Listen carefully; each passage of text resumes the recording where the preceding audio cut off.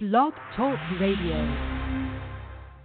You're listening to the Totally Driven Entertainment Radio Network. In the future, none of you are heroes. You're legends. Get driven. Stay driven. Ladies and gentlemen, good evening and thank you for tuning in to our Thursday night programming of Totally Driven Radio. But why wouldn't you tune into the greatest show heard all around the world?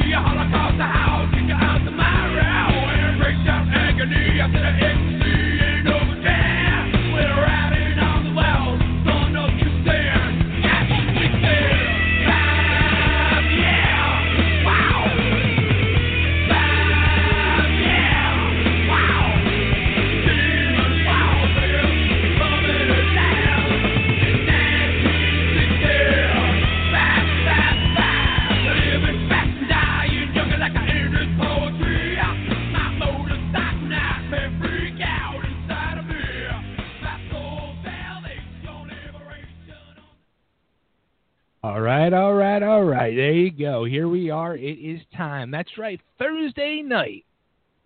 Totally Driven Radio. It's time to get driven, people. Here we are. My name is Bay Ragney, and we are live on this special Thursday night, and I am so freaking stoked, excited, pumped, and driven to do tonight's show. Not only because I have two of my best friends in the world along my side, but we got some special guests coming up later in the show. But first, let's introduce those friends, those people who did not get to experience that ice or the snow or the cold that we have here on the East Coast the last couple of days. We're going to go down south first. The guy who's probably had his toes in the hot tub while he was making the world go away. His name is Mr. Jimmy Jannetty. What's going on, brother? No hot tub this week. It's been a little nippy here last few days, actually. It's been down in the 60s. So, I had to break out the sweatshirt. Yeah, actually. It was, Breaking out the sweatshirt. I did. I had to break out the sweatshirt. And yeah, because it was getting a little cold. Nips were showing a bit. Can't have that. Okay. Well, let's go over to the other side of the country, where I bet you this guy did not break out a sweater this week. Actually, if he wears closed shoes, that is his version of a sweater. He's had a rough week. He's been stressed. He's been pressured. He's been upset, but he's still here tonight, and he's slowly getting over his week of almost defeat. He didn't give up. He's still going. He's still fighting it. Kick its ass. He destroyed the freaking hammer, which made him feel better. Let's welcome to the show, Mr. Nick Wilkinson. What's going on there, buddy? Hey, man, let me just give you our 5-day forecast, okay? 92, 94, 96, 95, 93. That's so there you go.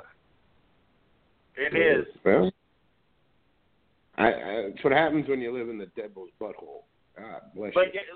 Like at the same point in time when you guys were just being snowed in, I decided it was time to turn on the air conditioner. I wasn't snowed in, but I've had the air on all week. So.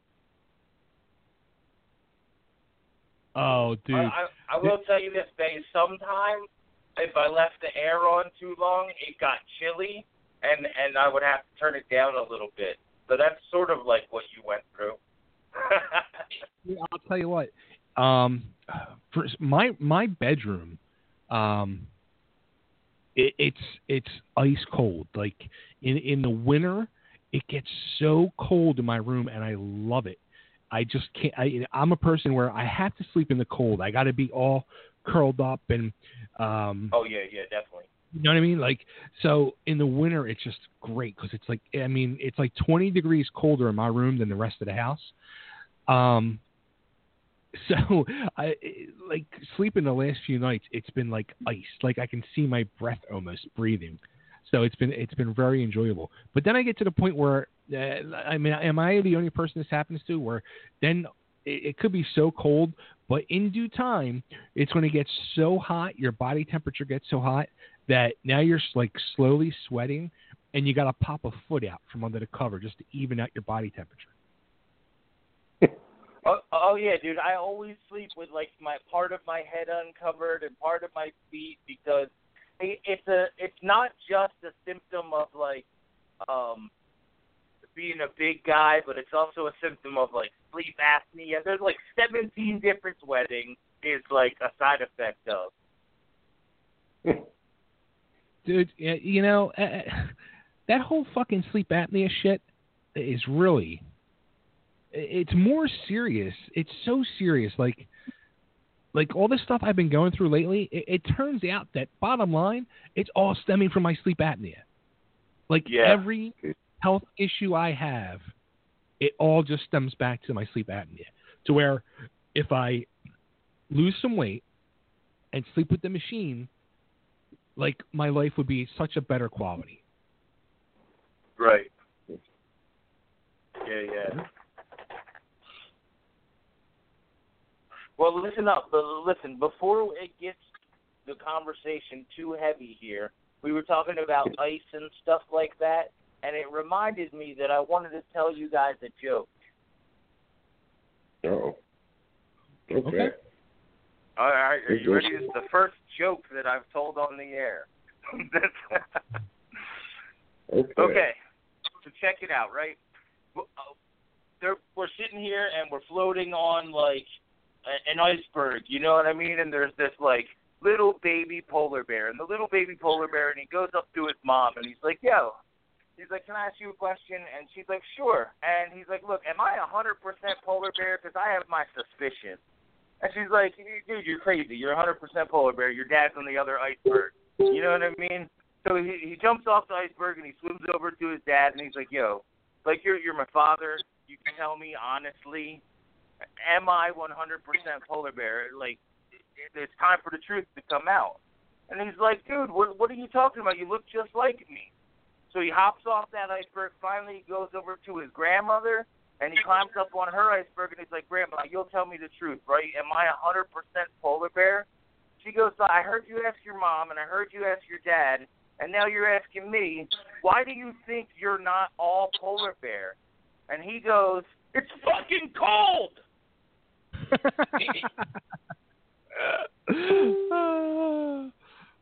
I was wondering where that was going.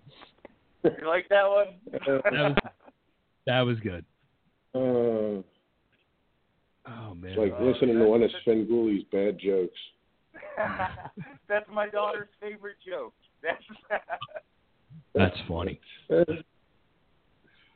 So, all right, let's run down the show, and then we have almost an hour to talk. Because there's all types of stuff I wanted to throw out there, and I'm going to open up the phone lines, and there's some people who might want to call in.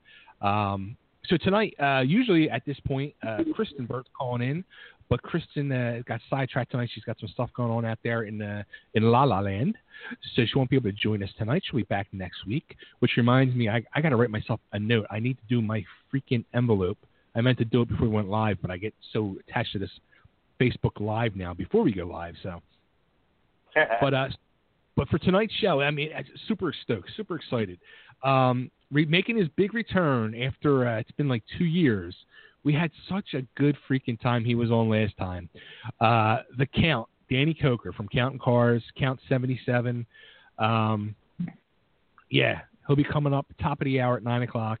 And, you know, it's funny because last time we had him on, Rachel, our girl, Rachel Loren, she was on that night, and she hung out for the whole show that night. And we had such a good time. It was one of the funnest shows I think we ever did. That was it. That was like the night she became part of the family. That was it. That was the night. That was the night that, like, the line was officially crossed, and she truly became part of the family. You're right. Absolutely. It's funny too. Like I had to pull like the bumper because it's one that we've played a lot over the last 2 years, and I just want to play it again for everybody because you can hear the fun in Danny's bumper he did for us, in the station ID he did for us that you can just hear how the night went. Hey, everybody, this is a count from Counting Cars, and you're watching. No, you're not watching. You're fucking listening. What the fuck? What's going on myself? Take two. Take two. Hey, everybody, this is the count from Counting Cars on History, and you're listening to Totally Driven Radio. Turn it up, man. Oh, man. You know what I love? I love how you always tell them, don't worry, dude, I'll edit it.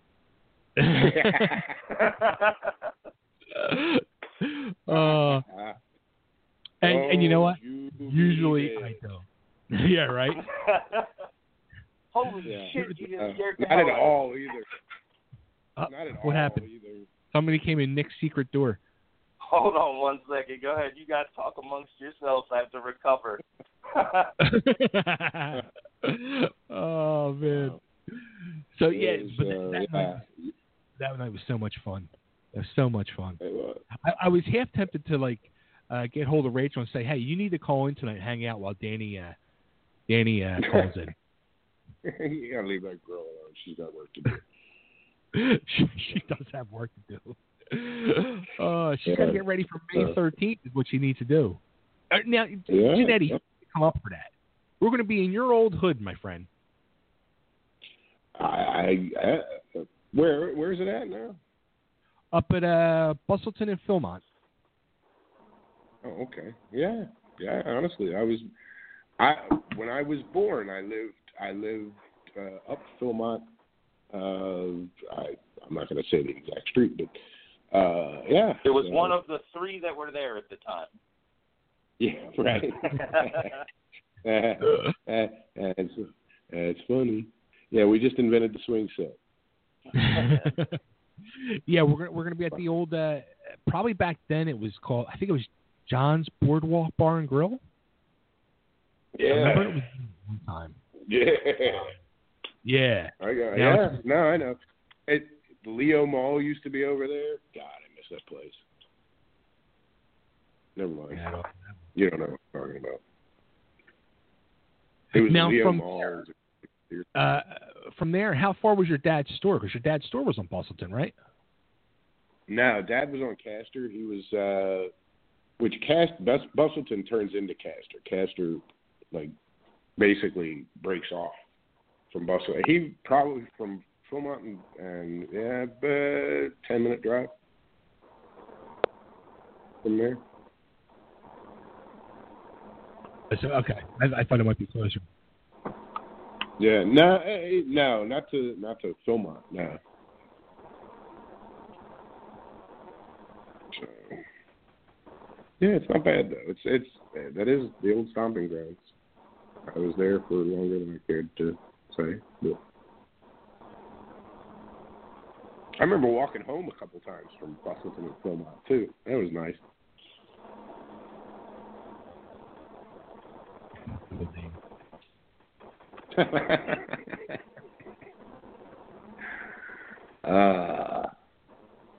So, now who's the other guest we have? Or is that just Danny tonight? No, coming up at 10 o'clock, we have there you go. The guy's actually, he's an off-road racer. He races, actually he used to race motorcycles at one point, like off-road motorcycle racing. And now he does the truck racing. That race through the desert and shit like that. But yeah. What is it, sand boogies? Yeah. He wrote a book. Here he suffers from bipolarism and actually tried to commit suicide and lived. The dude put a gun to his head and tried to blow his head off and lived. So just to show you how it's crazy.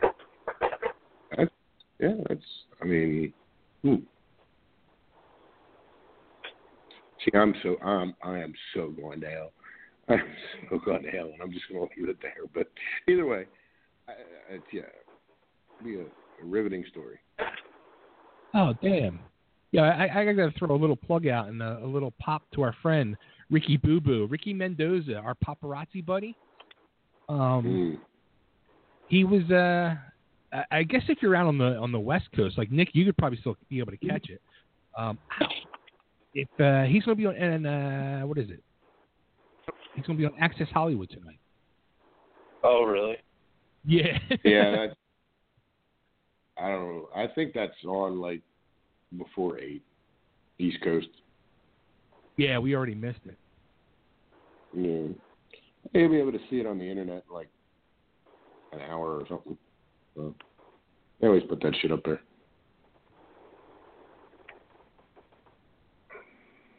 Funny. But, yeah, well, there you go. Hey. Yeah, so Justin Peck is his name, race car driver.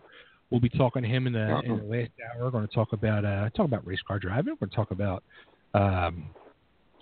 his businesses. We're going to talk about bipolarism. We're going to talk about his book Bulletproof, because he literally is. So yeah, kind of stuff. I'm sorry. You know what? On his website, let me read some stuff here. Like, he's got some.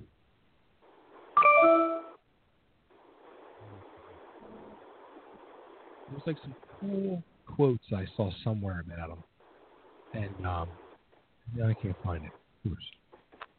But yeah, it's gonna be an interesting conversation. That'll be coming up at 10:00, which, like I said earlier on the Facebook Live, I started getting emails about his book and all, and the little quotes and all about like his story, and I was just like, as soon as I read them, I was like, dude, I want to get this guy on the show. Like, I want to talk to this freaking guy.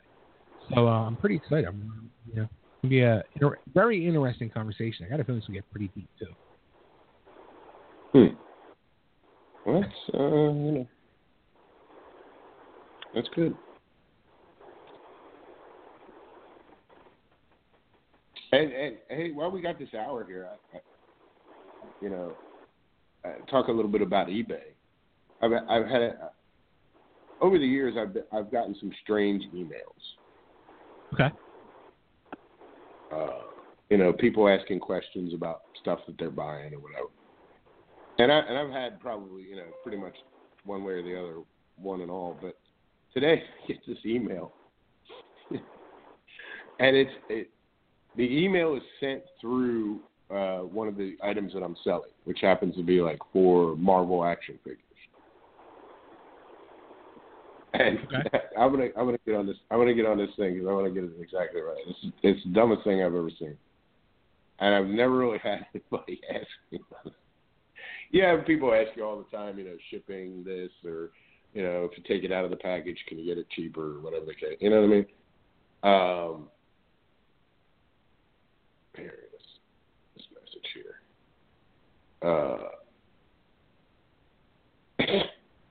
And like I said, this is 4 Marvel action figures he's asking me about. And I'm not going to give the guy's name just because, not too embarrassing. Anyway. Yeah, well, I mean, it's not really bad, but he asks, and this is the full quote, "You into shoes at all?" What? That's what it says. You into shoes at all? With a question mark. About these action figures, and I'm like, now I got this at like 9:00 in the morning. Because the messages, I don't know how to stop it, but the messages pop up on my phone. Like if I get a message on eBay, it'll pop up on my phone that I got a message on eBay.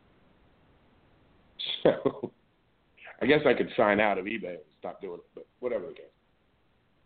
You can set your notifications.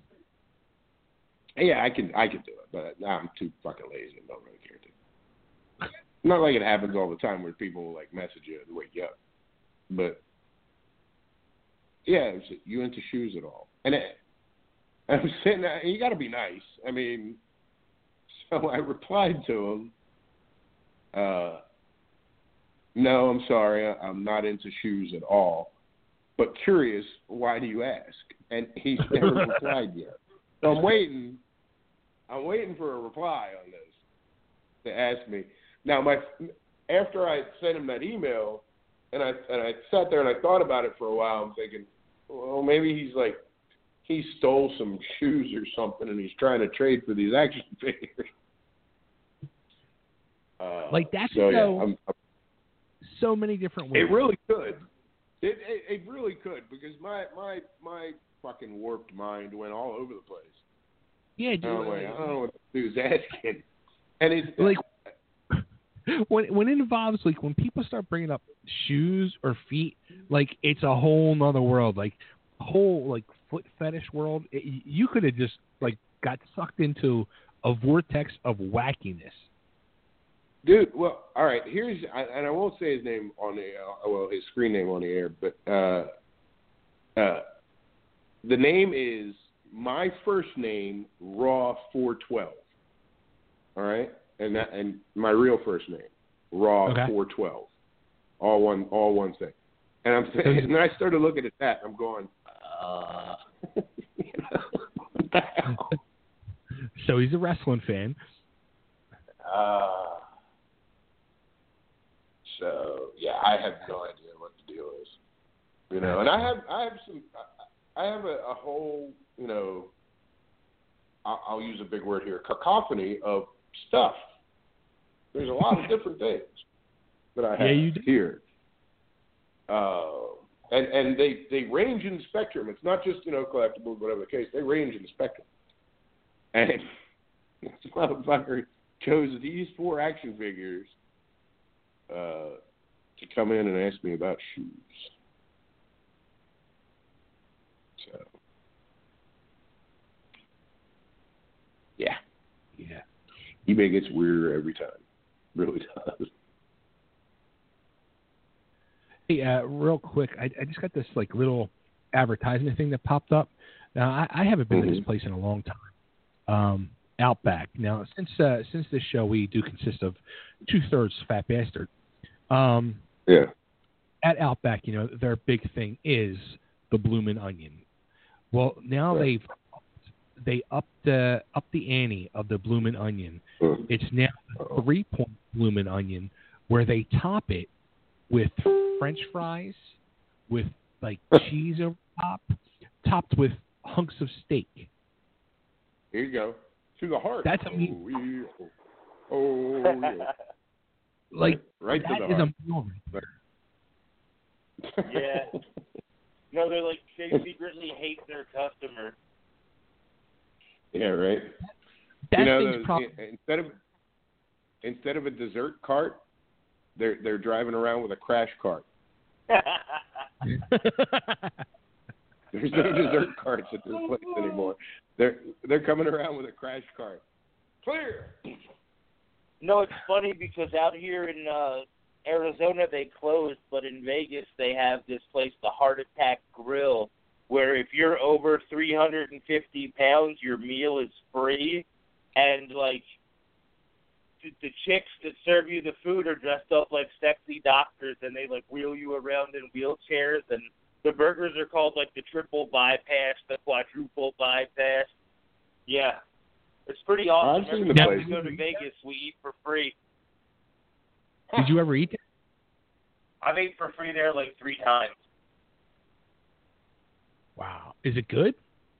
Oh, it's just like a greasy burger, you know what I mean? Like, real meat, real cheese, real diabetes.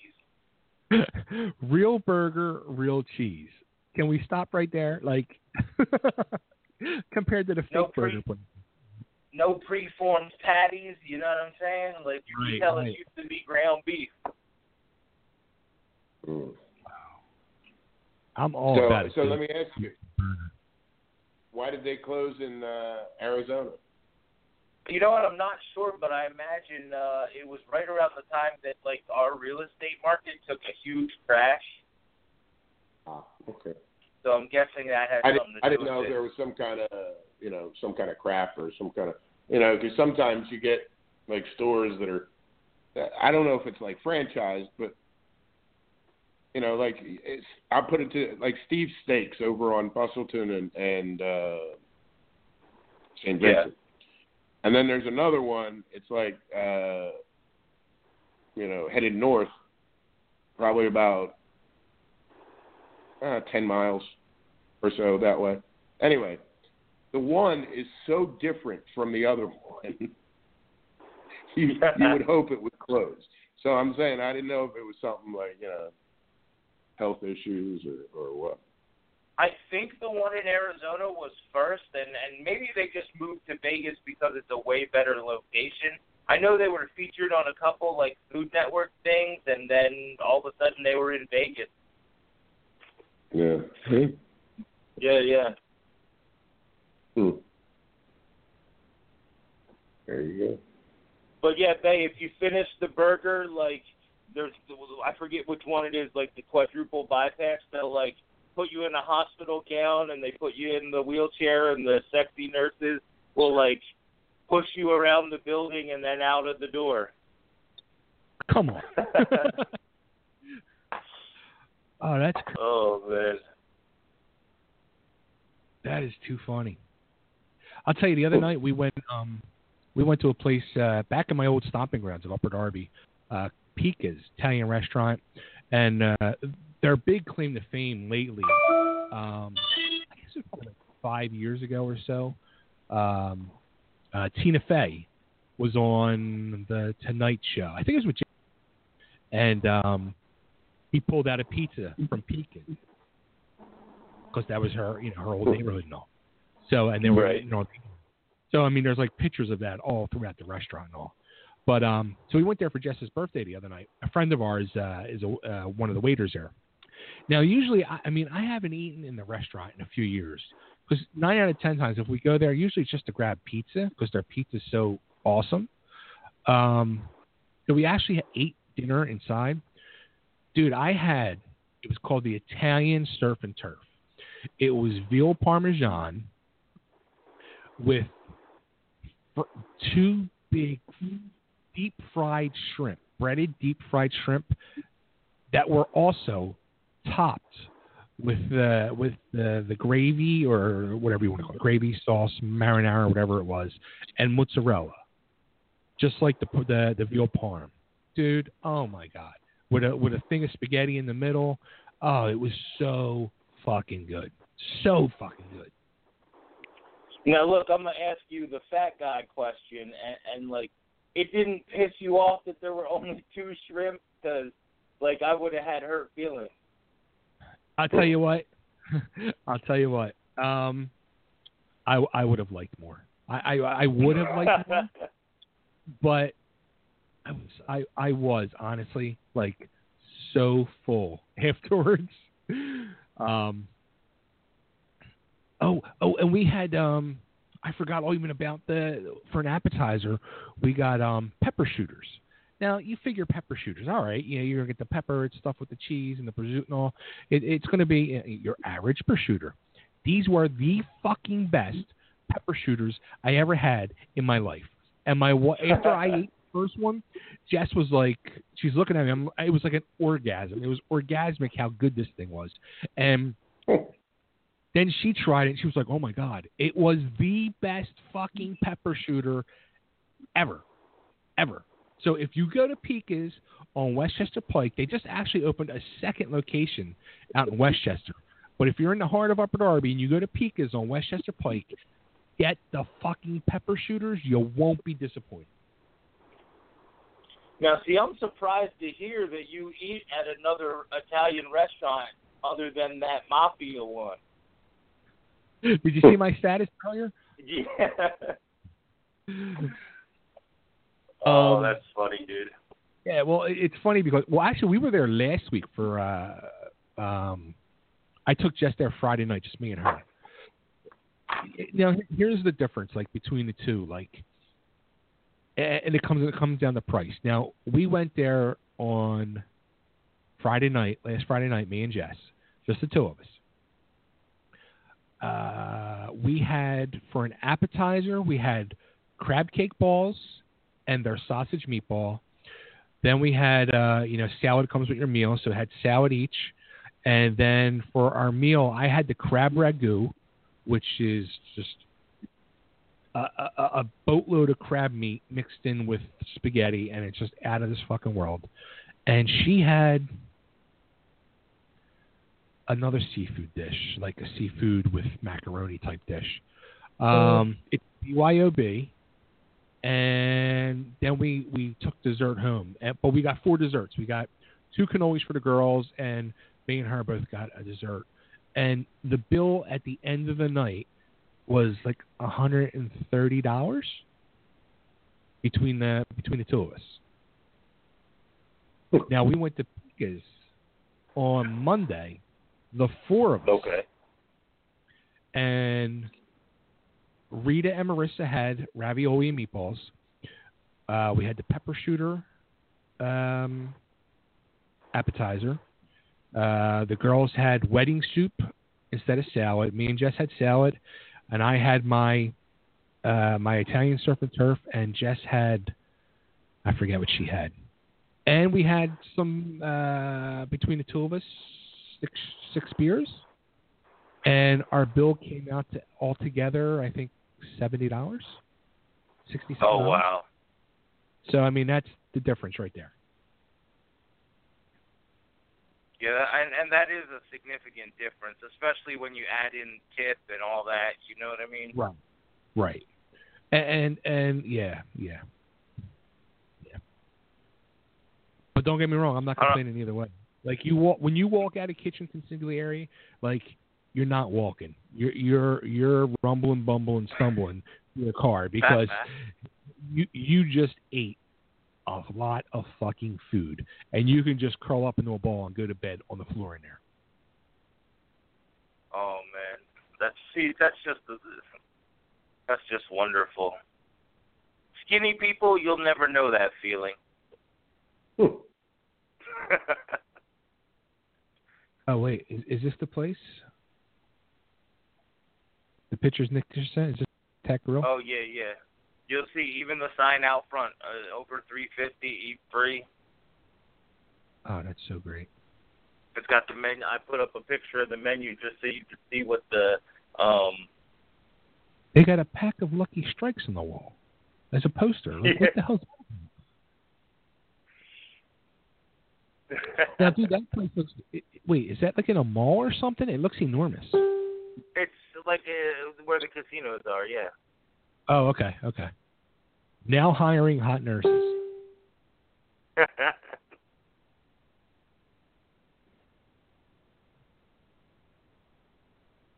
funny, man. Yeah, absolutely. Wow. Like everything's deep fried in lard, and the shakes are butter fat shakes. Like, yeah. And then I think the only beer they serve is tap.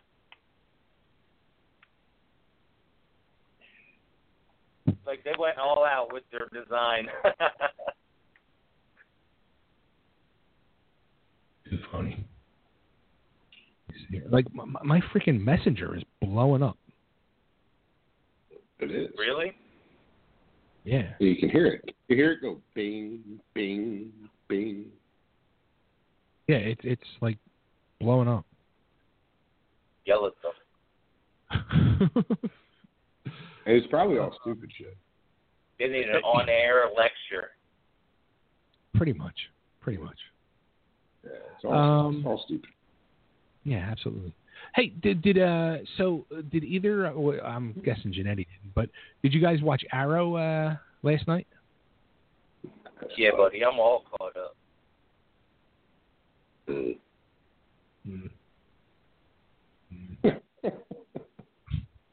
That means Jannetty hasn't seen it yet.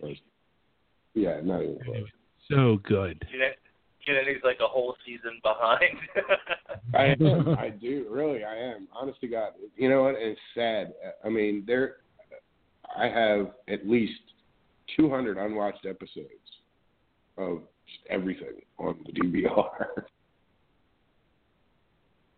I actually did have a chance to watch X-Men Apocalypse the other night. It was the only. But yeah, I got all sorts of shit on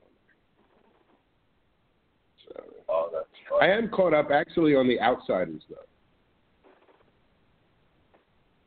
I'm not gonna care. But either way. When I hear that, I just think of the movie. No. It's a program on WGN about mountain people.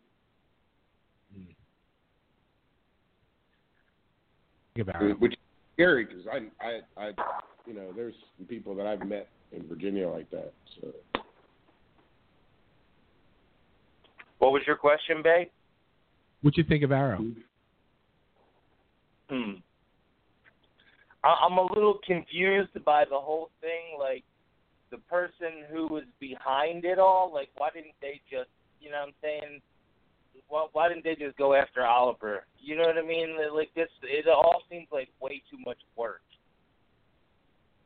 It does. It seems like a lot of work. And honestly, like, when they unveiled Prometheus to be, what's his name, I was very disappointed. I was hoping on something better.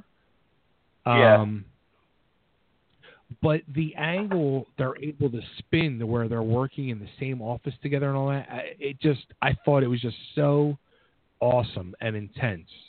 And next week's episode looks like it's going to be really fucking good. No, it is, because it does make for, like, interesting TV, you know what I mean? Like, how he can't, like, you're just waiting for Oliver to kick his ass, you know what I mean? Like, right. But, like, the dude couldn't beat him in hand-to-hand. He turned out not to be as smart as Oliver. Like, so why didn't his boss just go after him? And then, how come at the beginning of the episode she was just casually giving up information? Yeah, like, you knew she was behind it at some point. Yeah, but now I pose an interesting question to you. She keeps going on about how family is important, right? And, you know, he took away whatever. Mm-hmm. Well, but he's family, too.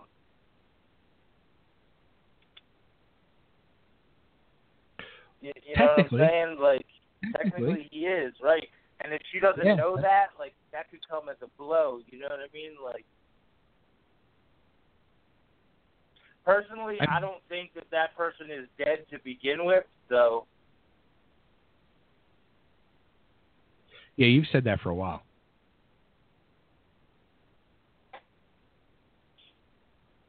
Yeah. But it's good TV. I can pretty much do all without everything that has to do with Felicity. That whole thing is just stupid. Like, Felicity has officially jumped the shark on the show. I like Curtis's cheese spears. They're pretty awesome. Yeah, I mean, I definitely would like. I think Curtis is funny, too funny. But hang on a sec. We got a buddy calling in. Let's welcome to the show, drummer extraordinaire from the band Far Cry, who I saw the other night, who rocked the house at the block. Let's welcome Mr. Donnie Perrant. What's going on there, buddy? What's up, chap? How you been, brother? Good, man. How are you? I'm good. Thanks for coming out and rocking the show. Absolutely. I didn't rock the show. I just rocked along with you. You did the rocking. That was your first time seeing a Far Cry show? Absolutely. It's good stuff, man. Really good. So I guess you dug how we opened up with YNT, right? That was a little unexpected. I was not expecting it at all. We don't usually do covers, and it just so happens that they had a member die the same weekend that we did it. So it just kind of worked out like it was kind of like a tribute in a sense. It's funny because my wife was like, "Do they do covers or are they original?" I'm like, "No, they're original." And you start out with YNT, and I'm like, "All right, well maybe they do covers too." Well, we have done a couple covers on the albums. With I believe a Meatloaf cover was done. Well, actually, it wasn't Meatloaf. I don't know who did. It was in the movie Streets of Fire or something like that. One of the songs. I don't remember what it is, but and then we did a cover of another song. It's like a 50s classic. What is the name of that song? Can't remember the names of the songs. But anyway, I can't. Hold on, let me check my iTunes real quick. I'll tell you the names of the songs, the ones that we did. But one's got to be Nowhere Fast, right? Yeah, Nowhere Fast. That's it. That's a good one. Yeah. You got that. Yeah, so there's a version of that, and then the other one is Love at First Sight. Do you know who did that one? Oh, I don't. Yeah, I don't remember the original artist of that either. But they were on. One was on the Optimism album. The other one was on the. What is the name of the album? Oh, In High Gear. So they were the covers that were done on the albums, and we're working on a song that's we're not sure if we're going to actually record it in the studio, but it's another 80s hit, and it's kind of like a pop song, but I don't think that I don't think we need to announce it yet because we're not sure if we're going to put it on an album. But it's not a song that you would think that a rock band would do. Nice. I love it. Yeah. Yeah. So it was a good show at the Us and Tees / Rough House and Dog by Mighty. And it's a cool venue. Awesome. Yeah. But you've been there a couple of shows, so. Dude, I'll tell you what, that is, and I tell everybody that asks me, like, that is the best venue in the city to play. Now, I haven't been down to the old ECW arena yet. I'm dying to see what that setup's like. Yeah, you gotta come down to the 2300 arena because we've got something special there for you. Because we have this thing called Music Matters Multimedia Productions and stuff like that. We're doing bringing in national acts and stuff. So. We're looking to build the Philadelphia music scene back up, and we'll do it one show at a time. But the arena definitely has some good. It has a good stage. There's 2 rooms there actually. One is a smaller bar area, which will have John Karabi from Motley Crue there next week with Mark Evans of Heaven's Edge. So that should be a good show. They're going to be doing acoustically, and then so you can get the tickets online for that and stuff. It's the 2300 Arena website. You can go right on the website to get the tickets? Yeah, you can go right on the 2300 Arena website and get tickets for that. The tickets are pretty cheap. It's www.2300arena.com for the tickets. There'll be a ticket link on there.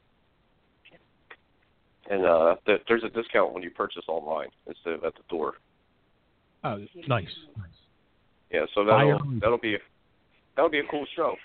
You should definitely come out. I tell you what, I was trying to keep, because we're live every Thursday night at that time, and I was trying to keep it open, and then I got the call the other night to have Ralph Mouth back on the show next week to promote his new album. I was like, I don't want to let Ralph Mouth down. And then he emailed me. He's like, dude, are we going to do the 23rd? He goes, I can do the 23rd. I'm like, all right, yeah, I'll do it. So yeah. Well, you should come out this weekend. The 18th we have Whiskey Grin, Stone and Hammer Down playing inside the arena bar. Oh, okay. Yeah, so that's this Saturday. So some shows will be Thursday nights, and then almost every Saturday night there's a show at the 2300 Arena bar. And then of course they do the wrestling and all that stuff, the MMA wrestling. We just did arm wrestling there 2 weeks ago. So yeah, that's my old grounds back 20 years ago with the old ECW days. Oh yeah, the old ECW, break out a chair, smack somebody in the face with it. Yeah, that was my old stuff. They still do that. They still do it. I'll tell you what though, that place looks like Taj Mahal now compared to what it did 20 years ago. Oh, inside 2300? Oh yeah. Oh yeah. Oh yeah. The renovations are beautiful. Roger does a great job in that place.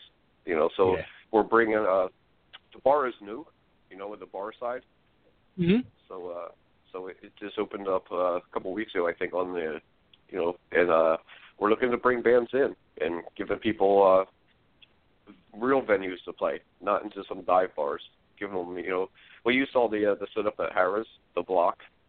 That's a nice place for bands to showcase themselves. And look and be professional, have a nice stage set up, have a nice crowd response.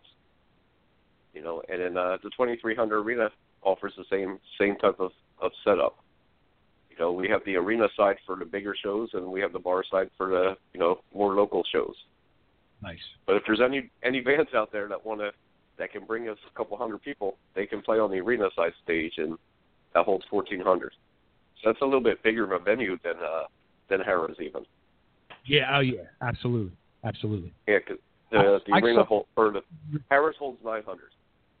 I saw the New York Dolls playing like 10 years ago. Oh, inside the arena? Yeah. That's a nice stage. Yeah, Pat Travers was there over the summer. Right. And, so we're looking to bring some big shows back to the East Coast. You know, because we had Faster Pussycat and we had Dizzy Reed at Harrah's. Yep. Back in November and December. So we're looking to build up the scene. Cool. You know. So between you guys building up the scene and us building up the scene, Philly's going to be back on the map. If I can do what I can do, then we can do it. You know, because I'm originally from this area. You know that. And then, right. And I haven't been back this way in a long, long time. But now that I'm back, I met with a lot of my friends, and we're looking to bring Philadelphia back to the map. Might not quite be like it was in the '80s for all of us, but we can do our best to try. You know. Right. And then, so did you dig the Far Cry stuff? I did. I mean, nice. Good stuff. Great musicianship. It was good, man. It was really, really good. Crowd dug it too. Nice. Yeah, that was our first time playing in Philadelphia ever, I believe, ever. And then has it been in a while, or I felt like it was a whole new thing recently. Well, what's that, Far Cry? Yeah. Far Cry has been around for a few years, and it's gone through a member change. I've only been a member of Far Cry for over a year, or just about a year now. I brought my bass player for my New York band in the Far Cry as well. Okay. So the band is pretty scattered all throughout, like, the whole East Coast. There's 2 of us in Pennsylvania now, 1 in Staten Island, 1 in North Jersey, 1 in Massachusetts, and then Eric Ragno, he plays keyboards on some of the stuff. He plays in London right now. You know the band London? Oh yeah.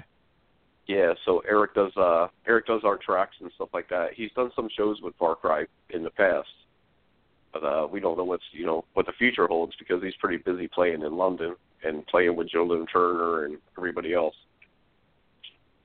So we do what we can do as far as rehearsals and all that stuff. You know, most of the time there's only 4 of us at rehearsals, and then once a month it's 5 of us at a rehearsal up in North Jersey or wherever we have to go.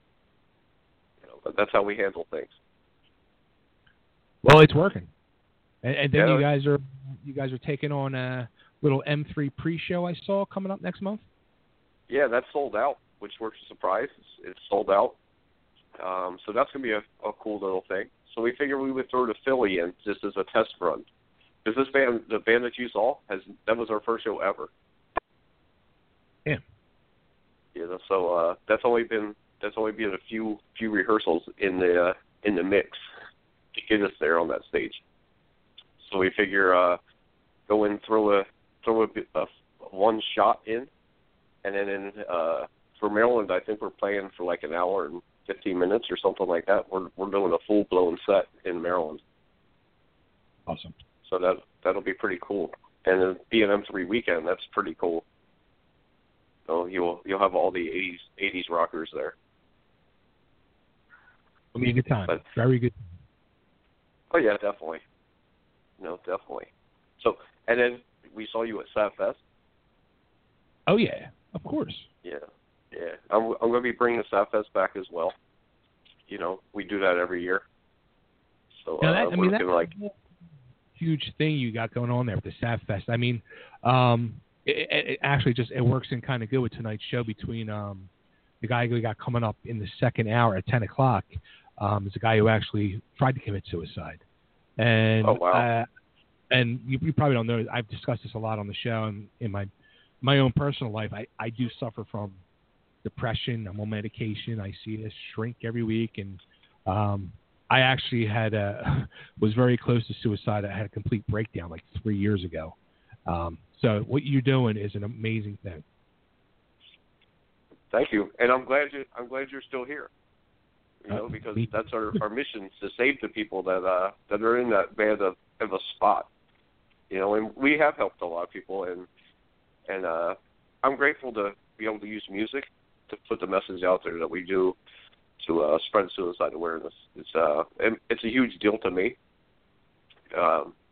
You know, to help people, and if I can give back to music, that's what I do, and I try to do everything I can to help people who are in a bad way. You know, and then Wendy and Alan, of course, who went through the tragedy, and then Nico McBrain was there the first time, helped us out. You know, right. So, and he does a lot of things behind the scenes for us, and you never know when he's going to pop in through the door. You never know. You know, at this last Fest, his son was there, right, and performed. You know, which was kind of cool that Nicholas came on stage. You know, was able to come and see what we do at Fest. So, yeah. So, you know, and of course, Fest is the reason why Thieves got back together. Absolutely. As they stated on your show last week, right? So it does more than just save people. It brings bands back together as well. There you go. Now, when will the next, I guess, be September, October of 2017? We usually have it the second week of October, because usually my suicide walks are the first week of October. So we usually have it 1 week after, so I can go and do my talks at the walk, and then get some of the people, you know, survivors from the walk, come to attend the show for free. So, nice. Yeah, so I always allow the survivors and family members in the Fest for free, always.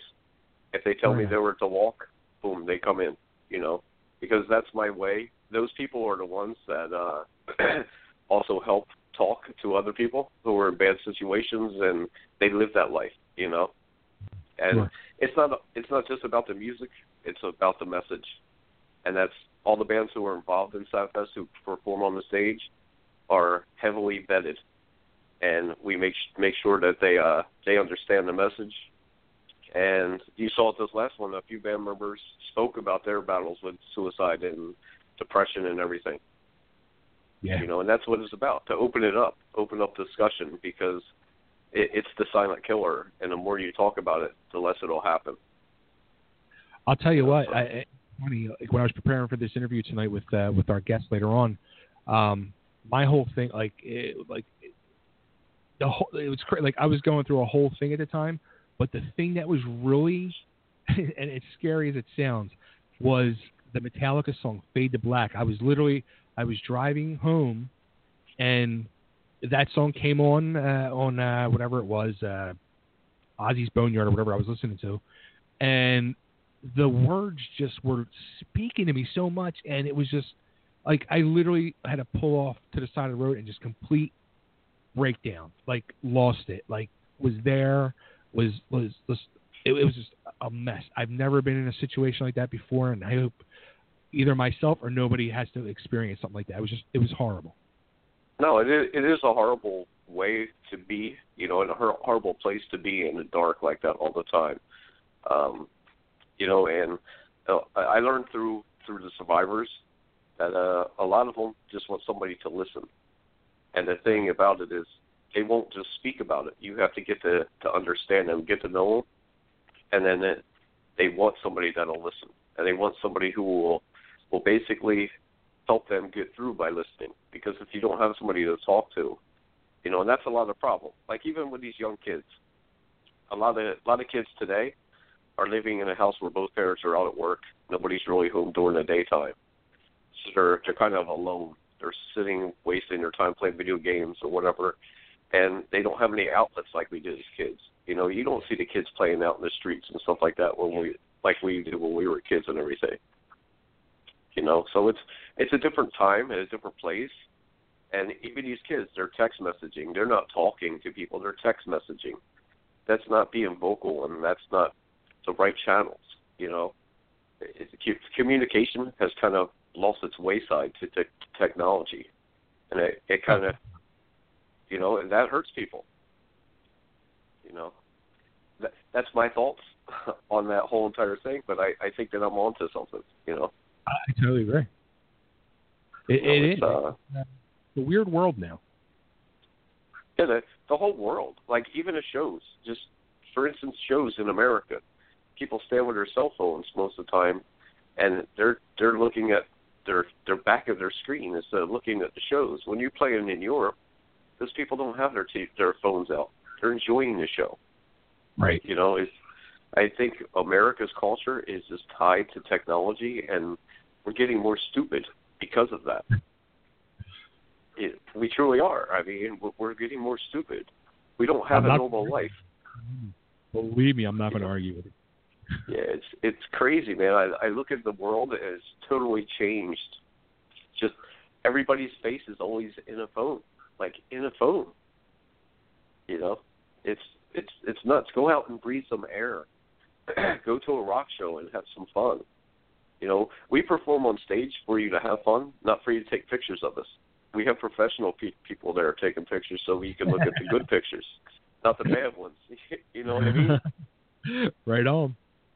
You know, but yeah, there's a lot of things in today's world that have totally changed. The music world has changed. Everything has changed. I would like to have 1984 or 85 back, just like you probably would. Yeah, totally. You know, totally. So I'm trying to bring 1984 or 85 back to the stage. You know, I'll tell you what. Some songs I hear that do pull me back for those 3 to 4 minutes. Oh yeah, definitely. I mean that's a, you know, being a musician almost all my life. There's even songs that take me back, you know, and like I can listen to a song and say, wow, I can remember exactly what I did the first time I ever heard this, you know, and just like you know, Randy Rhoads is coming up this weekend. I'm a huge fan of Randy Rhoads. I have visited his gravesite many times.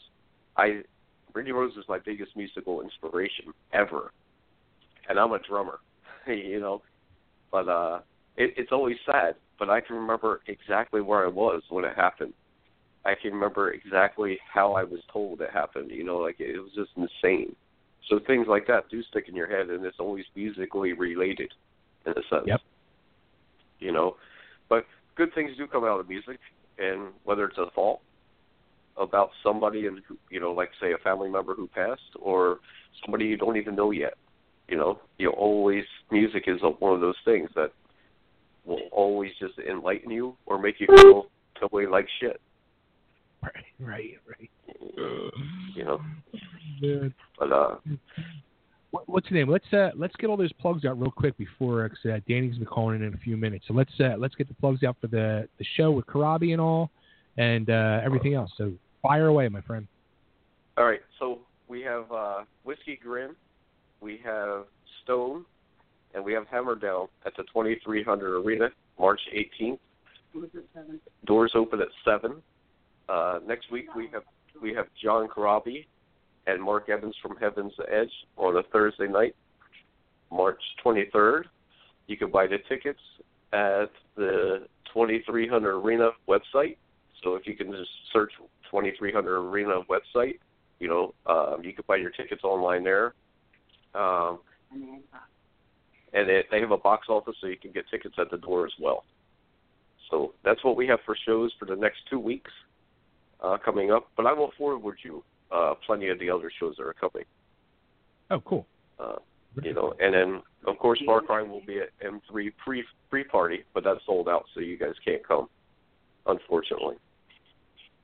How about Far Cry social media and all that? Let's get that out there. What's that? The social media for Far Cry, so everybody can follow you guys. I believe it is Far Cry the band. I believe that's the website for Far Cry. Because there are many other things, the video game for Far Cry and whatever and all that stuff. But I believe it's Far Cry the band on Facebook.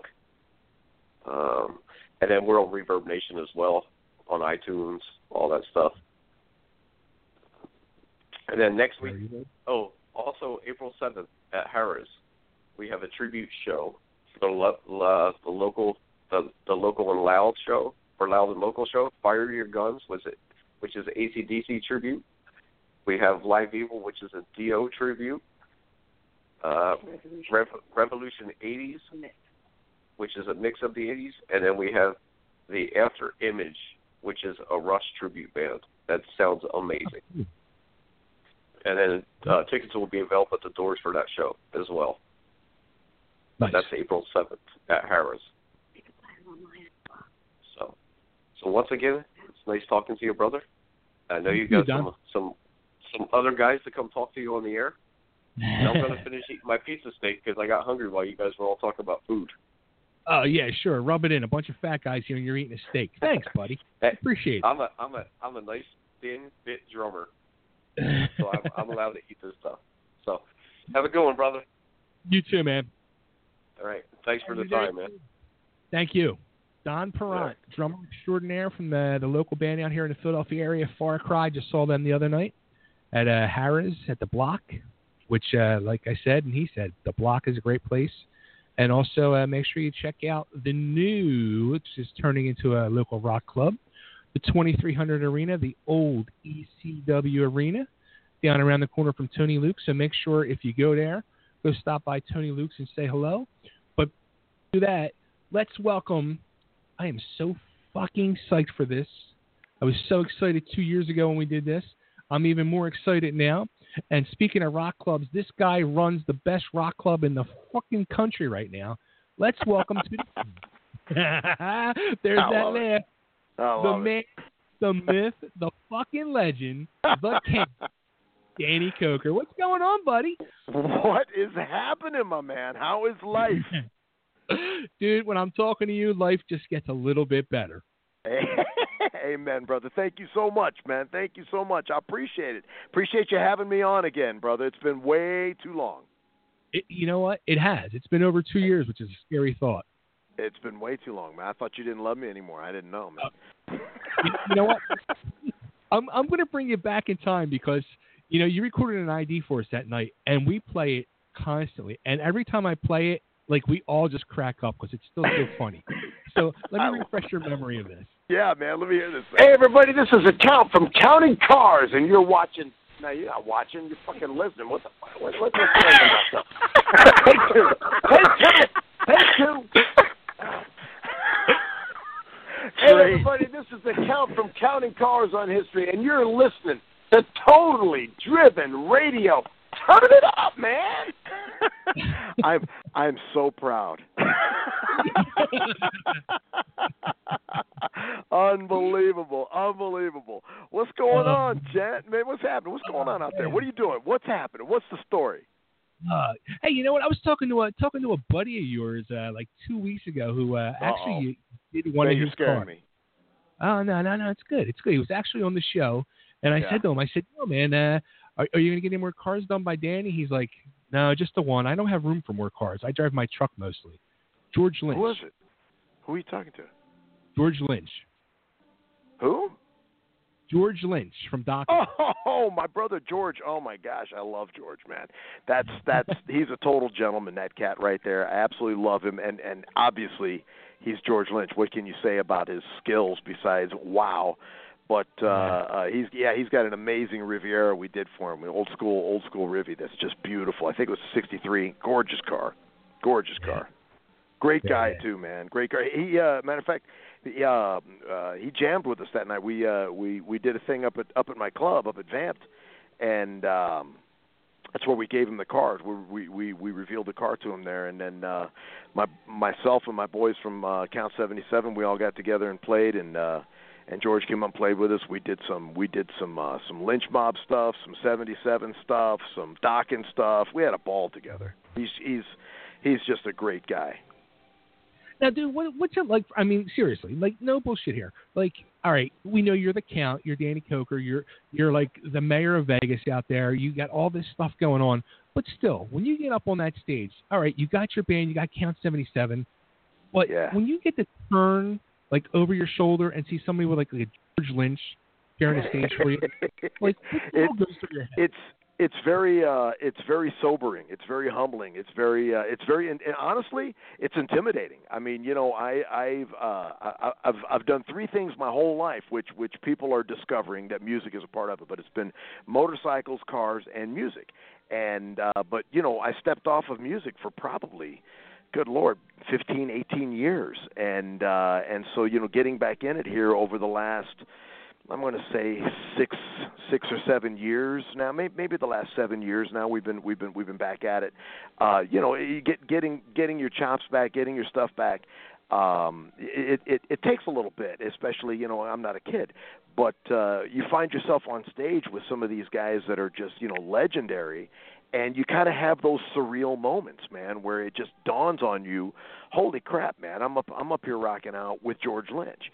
And you know, Frank Hannon was another one. You know, Frank Hannon came and just wanted to jam with us, and you know, on stage with Frank, and it's like it's a surreal moment. Had a great one, and this is really reaching back. So for those of you that are listening, I'm speaking to the folks that are in my age group, so to speak. But Robin Robbins, who is the original keyboard player and organ player for Bob Seger's Silver Bullet Band, which, you know, that B3 is legendary in all of those old Bob Seger tracks.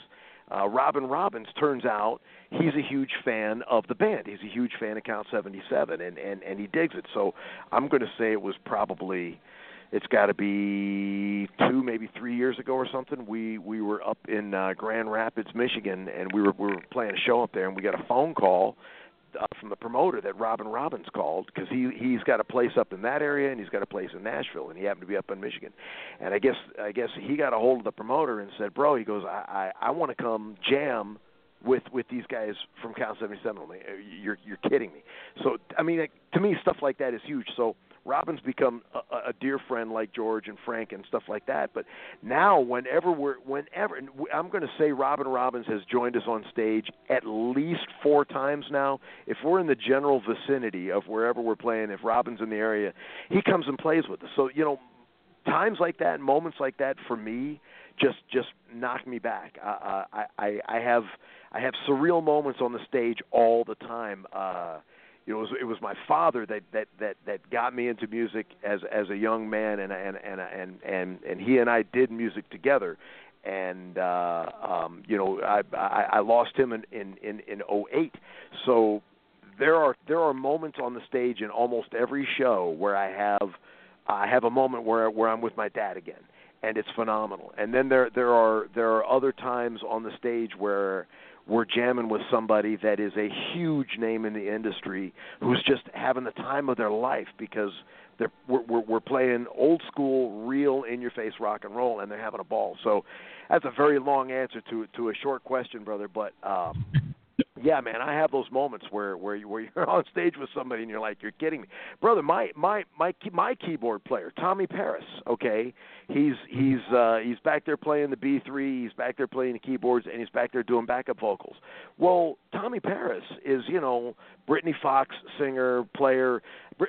Tommy's one of those freaks that plays everything. He plays, you know, drums and guitar and keyboards. He can sing anything. So, you know, I have times where I know I'm up there singing with Tommy Paris, and it blows me away. So, you know, I'm a lot like getting to work on these cool cars, getting to build these cool bikes. I get the opportunity to rock out with cool people. It's a special time, man. It's a special moment. How's that for a really long, drawn-out, long-winded answer? It's beautiful. And actually, you know what? I didn't even realize, like, when Tommy, because he's late comer to the band, correct? Yeah, Tommy, because originally the band was 5 of us. So the first record, the debut record, Count 77, self-titled record, was just the 5 of us. And we had no keyboards. We had no real serious backup vocals and things like that on it. When we brought Tommy in, when we were cutting the first record, because we kind of wanted to fill in, some of the spaces underneath with some just some low-lying keyboards and throw in some backup vocals. And so Tommy participated, not as a member of the band, but he participated on the first record. After that happened, we really fell in love with Tommy. He's a great guy.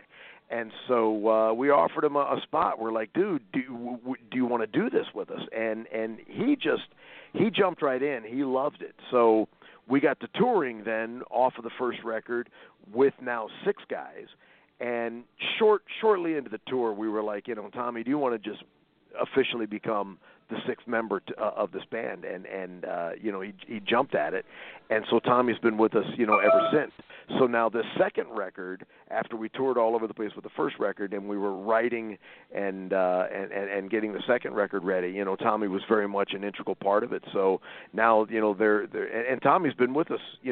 We always refer to him as the newest member, but he's been with us a few years now. So he's been with us.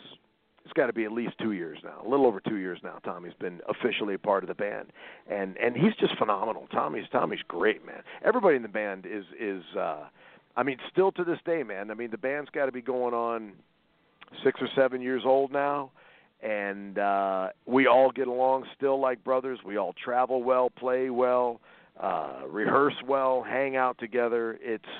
There's no issues, man. We're a tight, solid group.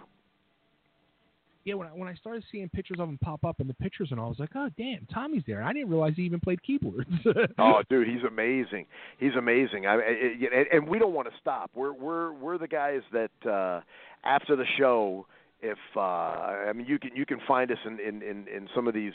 It's hilarious. We were in Detroit, which is my city. We were up in Detroit, and we were staying at the the Renaissance Center there, right across the street from Cobo. And after the show, it's like back to the room, take a shower. We're gonna go find something to eat. But there's a grand piano sitting in the lobby outside of the bar down there. So we're the type of guys we don't stop. So here's Tommy and I sitting down at the grand piano, playing and singing, and next thing you know, there's like 50 people around the piano just having a ball, and we just have so much fun together. We don't want to stop. We love to play. We love it.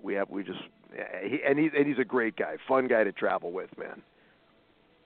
Now you brought up something earlier, and it was something I wanted to touch on at all.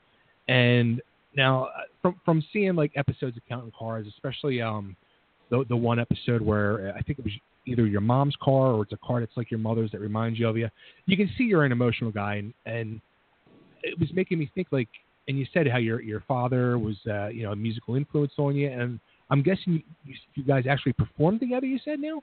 Yeah, absolutely. And this is really, in all honesty, this is not an easy subject for me because I have a hard time getting past this, but my father, musician, again, one of those types of guys that could play anything, that could sing anything, arrange anything, write things. I mean, he was one of those guys, and he brought me up in music, and I grew up in gospel music, and it was Southern gospel and black gospel music. That was out of Detroit, and that's what I did, and so.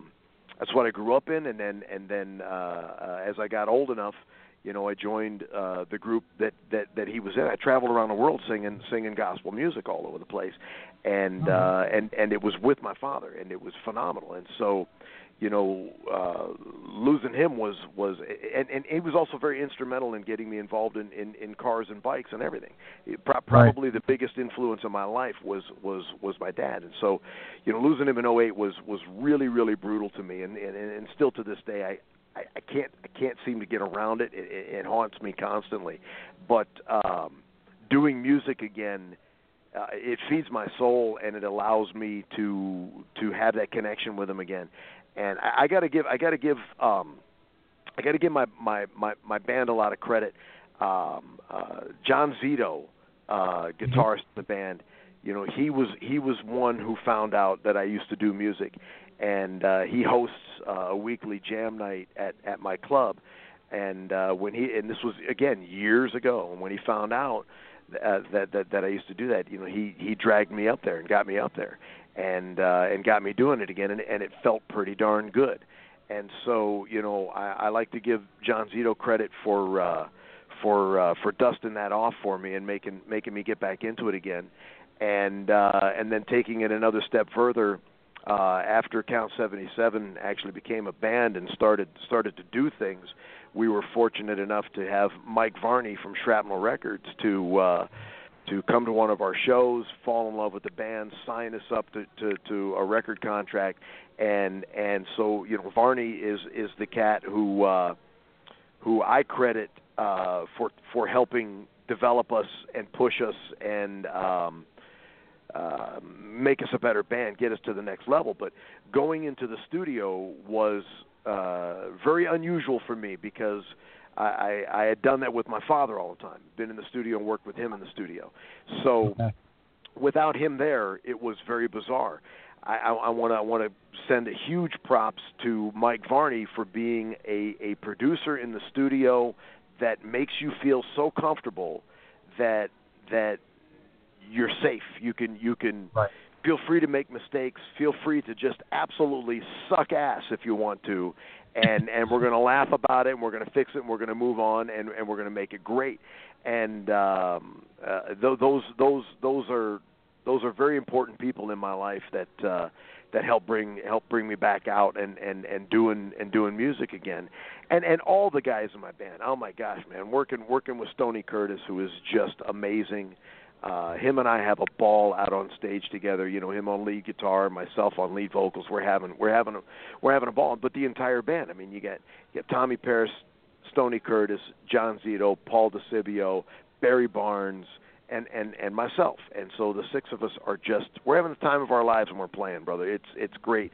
And the new record, I can't tell you enough. I mean, I know this sounds, I don't want to come across as that guy that's like, patting ourselves on the back, but we're really proud of this record. We worked very, very hard on it. All of the songs we worked really hard on the songs. There's in my opinion, there's a lot of great music. If you're into old school rock and roll, that's a little bit on the harder side. It's like a little bit harder rock. It's for real. Some people have called it hard rock music. Others have referred to some of the tracks as borderline heavy metal. There is also some really good blues on it as well, and some good boogie woogie music as well. So it's just old school Americana rock and roll. The record's got a lot of variety to it. Have you listened to the record? Of course I've listened to the record. You darn well better have listened to the record, man. I don't know. And you can see how old I am because I call it a record. But anyways. Oh, I do too. It's always going to be a record. It's always going to be an album. I don't care. Darn right. But this one's a lot more blues, I think. There is, yeah. We're blues rock driven. So so is Led Zeppelin. I mean, Led Zeppelin's a blues band, but they're hard rock. So there's a lot of hard rock blues, underlying blues in this record as well. Absolutely. I mean, and of course, there's a straight up blues song like The Evil You Could Do is just straight up blues. Sin City Boogeyman. That's boogie woogie rock blues. But there's a lot of there's a lot of blues driven underlying in some of this hard rock stuff. Absolutely. I'll tell you what, that Evil You Can Do, that's one of the songs I actually have written down that stood out. And I was like, that tune is just like a tune to chill out and just relax to. Like it's just Amen. Just a very relaxing song, man. I appreciate it. It's a fun song, and we've we're touring all over the place right now, and when it comes time to do that Evil You Could Do, it's so much fun because it's completely different. Most of the music that we're doing is very much in your face, hard hard driving music, and then we just take it down to a nice simmer and hit everybody with Evil You Can Do, and they love it. People are having a good time at our shows. I mean, and we still do our shows old school 70s style, man. You're going to be there for a couple of hours. We're not a band that comes out and plays for 45 minutes or an hour and 15 or something. You're going to be rocking out for at least a couple hours with us. So we have a ball out on stage. Now, how about another tune that's put out, Low Baller, which I thought took me totally back to Deep Purple. Oh, big time! It's thank you. I appreciate that. It's got, you know what? That's true. It's got a very much a Deep Purple vibe to it, man. Which is, I mean, that's again, hard driving, hard rock in your face, but there's a lot of underlying blues in it. Even though it's not slow, it's up there, it's moving. Absolutely.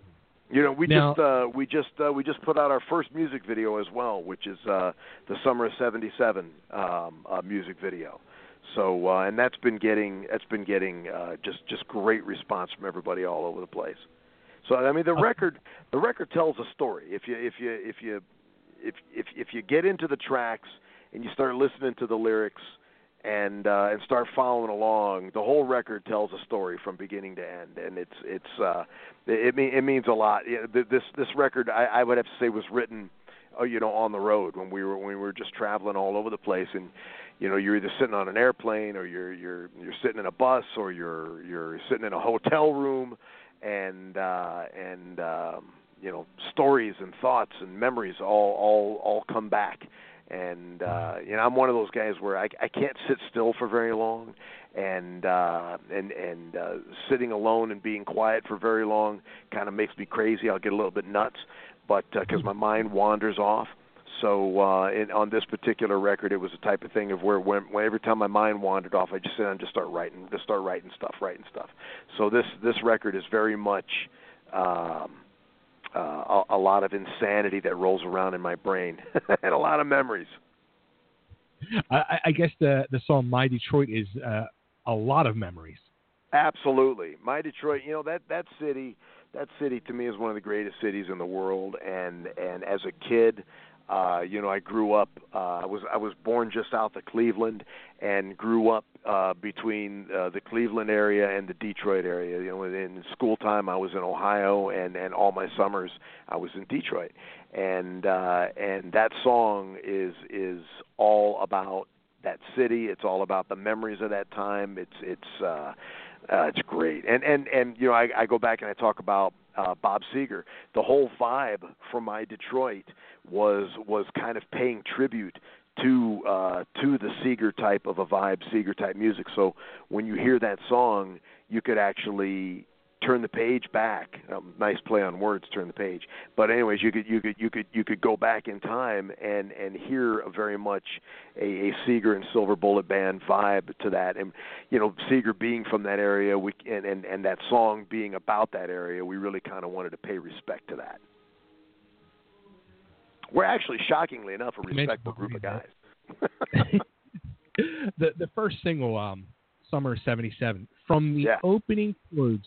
The first time I heard it, I said, "This is the summer cruising song of 2017." Amen, brother. That's what we wanted to hit you with right there. Thank you. You just hit it right there, man. I appreciate you saying that. It's a good time summer song, and that's what it's about, because all of us in the band, we're pretty much kind of in that same age group, and we think about some of the best times in our lives, and that's why the name of the band is all about 1977. It's all about that era, whether it's that specific year or not, but it's about that era. So to us, the summer of '77, man, you think about those times, you think about how great it was. We wanted to put out a song that captured that vibe, and you just nailed it right there, man. It is a feel great summertime let's party song. Absolutely. All I can picture, the top down. I've never been there, but you're there cruising through Vegas. I mean, come on, that's the perfect. Absolutely, brother. Absolutely, man. That's people are digging it, man. People are digging it, And it's fun now too that we're out on the road, and it's a blast to get up on stage, and there's something magical about looking around the crowd and seeing people sing your songs with you. You know, when they know the music, it's a blast. It is so much fun, and people are knowing they're knowing the new record, man. And it's only been out, for a very short period of time. But when we go out and do these shows, and you look around the crowd and you watch people sing along with you, that's another one of those surreal moments, man. It's great because for me, although I've sang most of my life, I never really wrote.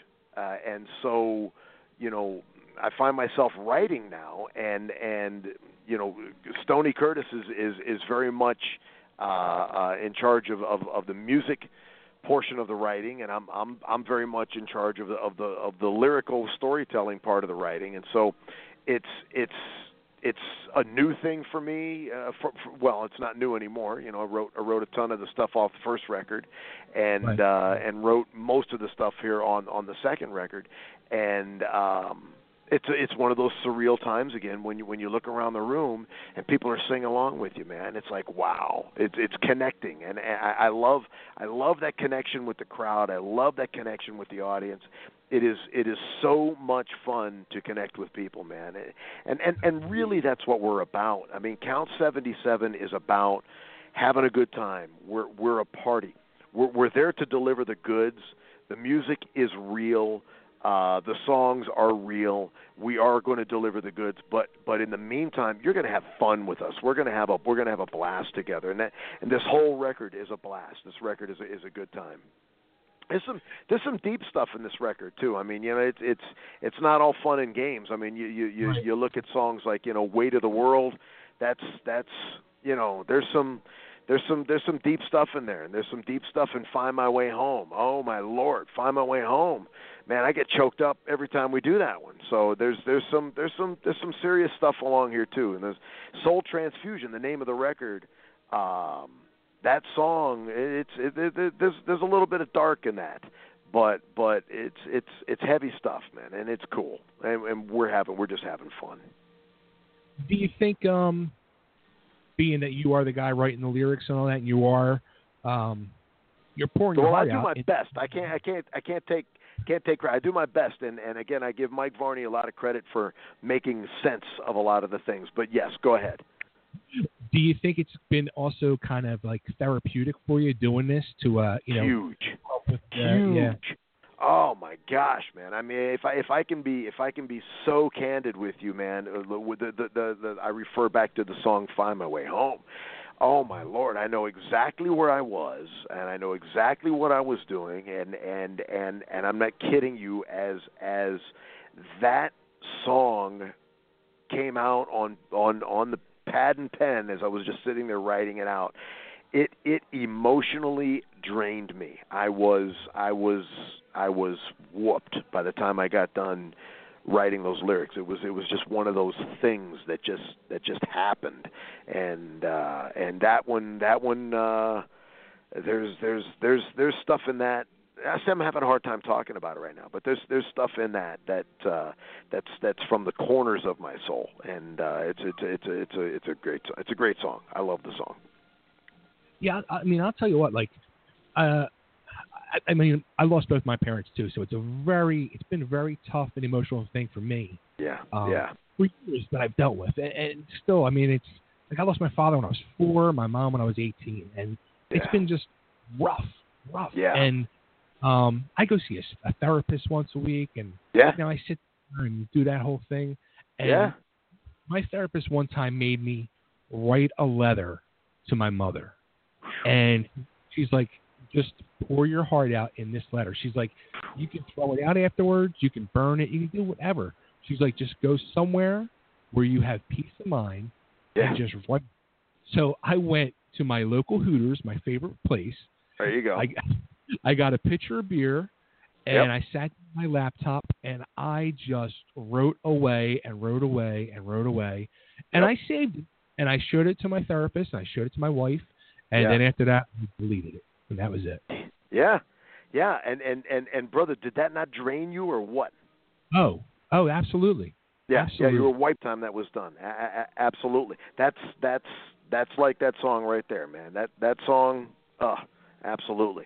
But then there's a lot of fun stuff in this too. Sin City Boogeyman. It's a ball. That song is fun. Heebie Jeebies is just a way cool tune. Do You Feel Me? Bam. Great. Hard Rock Band. Hard Rock Band is so much fun. That song is fun. So there's on this record you're going to get such a variety of music, but it's all old school, in your face rock and roll. What it should be, man. There's no auto-tune.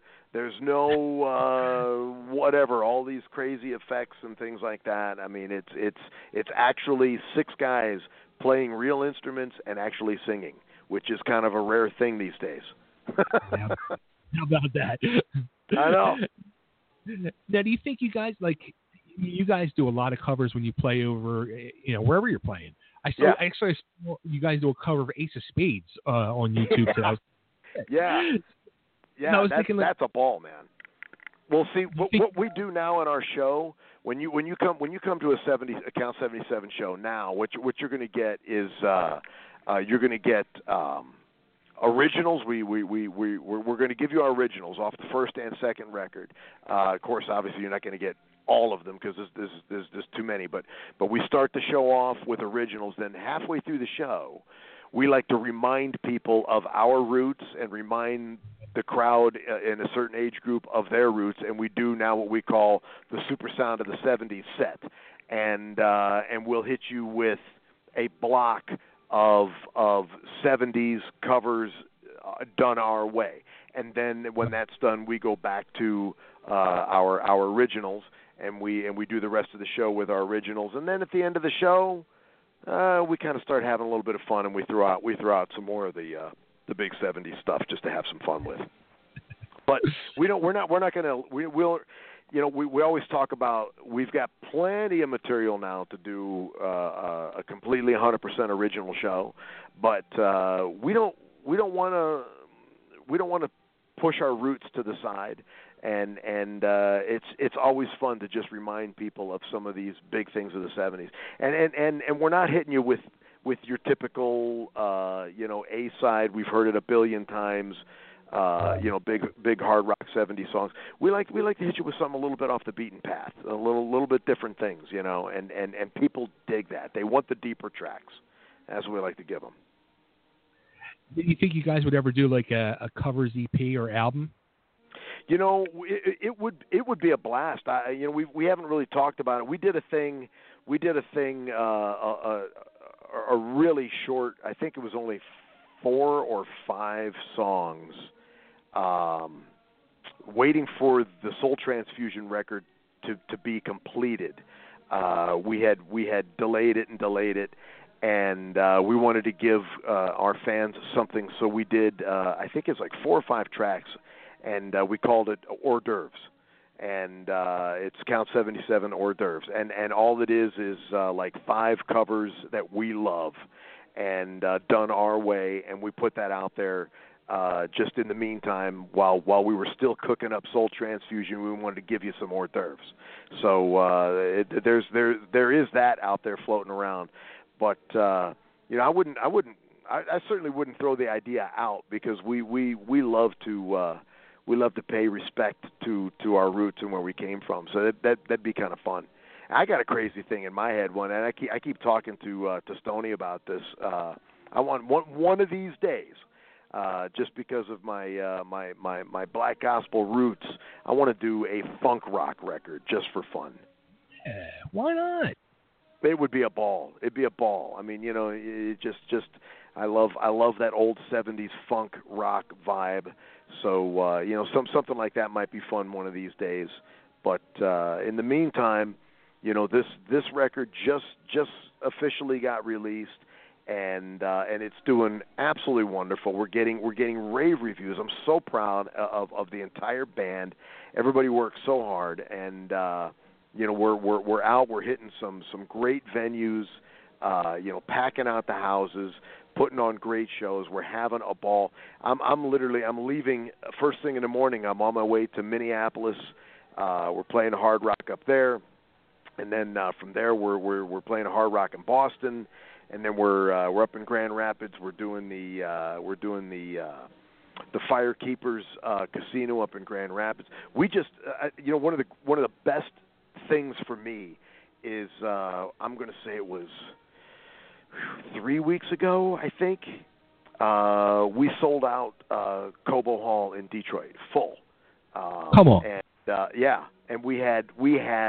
I mean, it's my city, and so we just had one of the best shows we ever had right there. It was so much fun. The place was full, and the people went crazy, and we had a ball. So for me, it doesn't get any better than that to be standing on stage at Cobo and look out across a sea of people that are just having a ball. I mean, that's truly going back to my roots and having a lot of fun.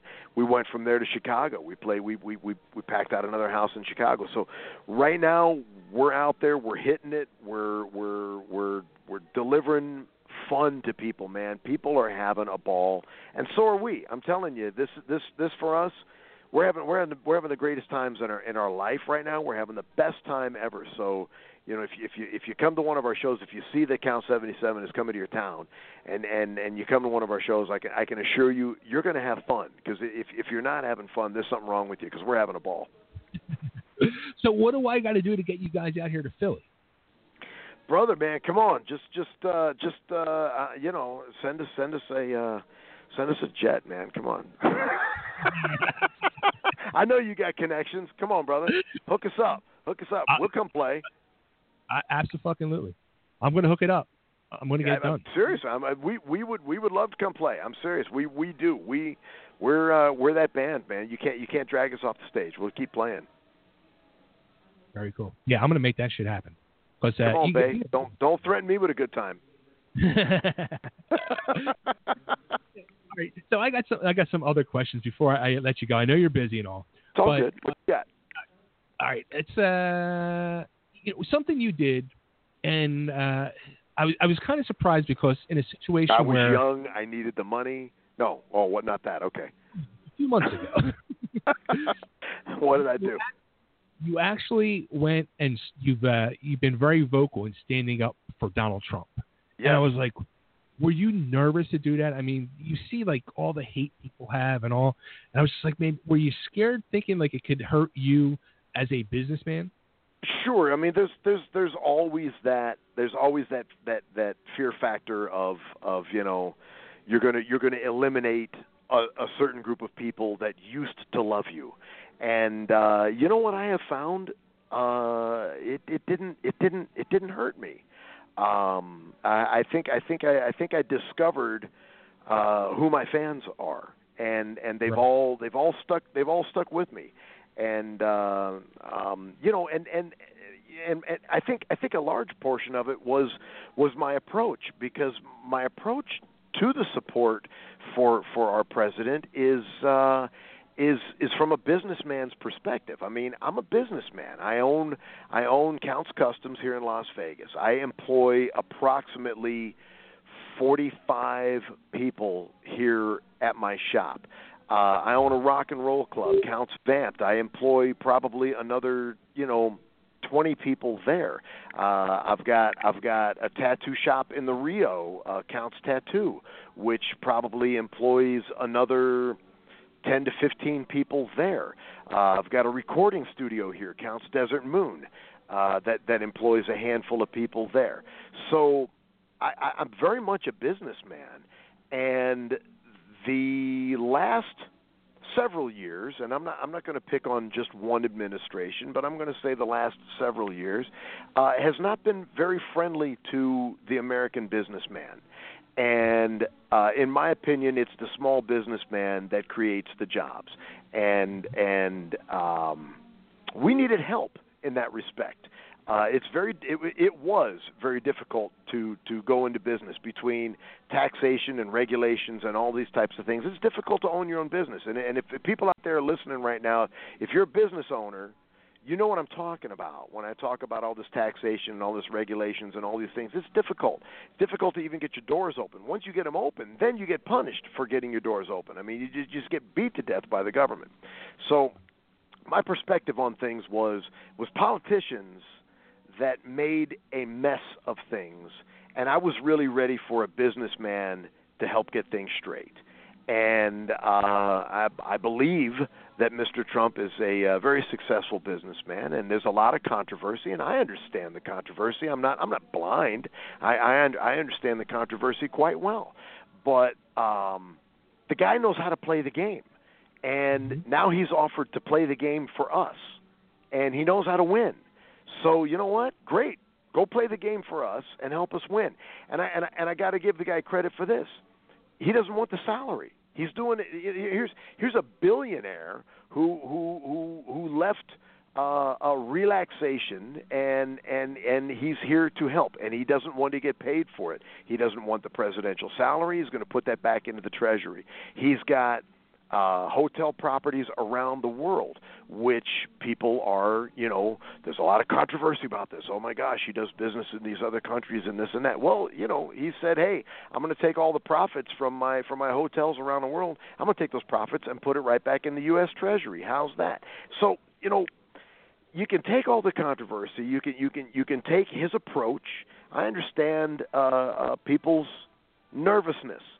But I also got to say, more jobs have been created here in the last 40 days than has been in the last 8 years, and I'm very, very anxious to see the new tax plans that he's got going and things like that. But again, I'm starting to preach, and I don't want to be that way, and I know that there's a lot of folks that are freaked out, but I think that they're learning. Oh, gee, check this out. The things that he's doing are actually very helpful. And what also kind of trips me out is everybody's freaking out about their rights. Oh, women's rights. Well, last I checked, I don't think women have lost any of their rights to date. And also, he's the kind of guy that has very strong women in some of the highest positions in his organization. So there's a plus there. You get the LGBT community that's all freaked out about losing their rights. Well, as I look back, and when there were 18 candidates trying to get the Republican nomination, he was the only one that stood up and said, "I'm for equal rights for the LGBT community." And that's scary when you're running in the Republican. You're trying to be the Republican candidate, because they're very conservative on that respect. But nobody, as far as I'm concerned, nobody's lost their rights. The whole immigration thing, brother. Come on, seriously. Do we all live someplace? Yes, we all live someplace. You live in an apartment, you live in a house, you live somewhere. Take the doors off of your home. Are you comfortable with that? No. You're not going to do that. You come home, there's people wandering around your house. They're in your fridge, they're in your cabinets, they're doing whatever. You're not going to do that. What is the problem with just making sure who's coming in, and what's the problem with coming in properly? There's nothing wrong with that, man. So he's not saying you can't come in. He's just saying come in the right way. So people are losing their minds, but what they got to remember is this nation voted for him. So the smaller group of people that are losing their minds have to understand they're the minority over here, and it's time to let somebody else drive the ship. Right, I agree. So that, again, I'm kind of running my mouth again, but it was a little bit nerve-wracking to come out about it and say that I support our president, but I still stand on it. I still say I support our president, and I'm looking forward to positive things, man. I really am, and I think there's been some positive stuff that's already happened, and I'm looking forward to seeing some more positive things. And sure, I understand the controversy. Now, I understand the risk of coming out and saying that I'm a Trump supporter, but I'm proud of it. Very nice. Now, how about thoughts on similar shows like yours? I got a lot of friends in the industry, so there are other shows, there are other automotive shows out there that I have a lot of respect for, because I know these guys, and I know that they've been in the industry for a long time, and I know they're good guys, and I know that they're for real. There's also some other shows, automotive related shows out there that are just that. They're just a TV show, and they're designed as a television show, and there never really was a shop, and there never really was a team and this and that, and it's just a television show, and that's fine. I look at that as entertainment, and more power to them if they're having a good time. That's great. But for us here, Counts Customs has been a thriving motorcycle and hot rod shop for close to 20 years now, and so we're a real shop that cameras follow us around, and they make a television show based out of a real shop. There are other places out there just like that. There are some other guys out there just like that have been in the industry for a long time, and they've also been blessed with, because I look at this as a total blessing, and they've been blessed with a television show, and it helps out the business, and it allows the business to grow, and again, they create jobs for people. And there are other ones out there that are they just were made up for the sake of entertainment, and that's fine. If people are entertained, that's great. If they're having a good time with it, that's wonderful. But there are guys in the industry I have a lot of respect for. Absolutely. Now, how about like you said, you got all your different business endeavors, and I was wondering, like, at the end of the day, like, what do you do to relax? Collapse. Like, do you actually know how to relax? Like, me personally, I can't shut myself the frig off. Like, I'm always ready to go. Like, are you the same? Same way. I can't shut down. I probably sleep 5, maybe 6 hours a night, and then I'm back at it. I mean, I'm at the shop right now, and then I'll when I'm done here, it's go home, do some laundry, throw some groceries down my throat, pack my bag. Up in the morning, I'm off to the airport, and going to get to go rock out in Minneapolis for the weekend. But I have a hard time shutting down, and I have a hard time shutting my mind off.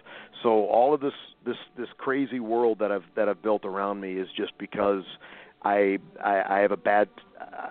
I don't sit well. I don't idle well. I'm one of those cars that doesn't idle well. I got to keep going. It's hard to shut it off. Relaxation for me is rehearsal. I love it. I love rehearsing with the band. I get with the band and rehearse. To me, that is so relaxing. Therapy for me is going out on stage and putting on a show and performing. That's therapy for my mind and for my soul. It's phenomenal. Other therapy for me is spending time with a car or with a motorcycle here at the shop after hours when there's nobody here. Just turn on the music and sit down with a vehicle and spend some time with that thing. But I don't do well just sitting around. I kind of go crazy. I get a little cuckoo. So I got to keep moving. So all right, so you're sitting at the shop now. Where is the horny Mike doll? Where's the horny Mike? What? The doll, that little doll. Oh, that little creepy thing on the trike. Oh my gosh, dude! I don't know. I hope it's nowhere around. That thing creeps me out, brother. Because, well, first off, horny Mike, he's nuts. But I'm going to go on record here and say he is one of the greatest guys you'd ever want to know. It's so funny because I'm one of those people that does the cardinal sin that the network told me to never do. Don't read social media, man, because people are evil on social media. Well, I'm one of those guys that breaks the cardinal sin, and I read social media. And I got to say we're blessed, man. 99% of it is wonderful, positive stuff. We've got some of the greatest fans in the world out there. But it's funny because on the television show, people have a perception that horny Mike's a pain in the ass, and they don't know. Some people are like, why don't you fire him? Why do you still have him? This and that. I'll go on record and say that Mike is one of the most talented people that you'd ever want to meet, and one of the nicest guys you'd ever want to meet. He's fantastic. But that mini Mike on that little trike that he built is one of the creepiest things in this shop, man. It's unbelievable. And when you are here at night by yourself, and if you walk by and catch that thing out of the corner of your eye, good Lord, it's like a bad horror film, man. You're sure that thing's going to come at you. It's creepy as all get out.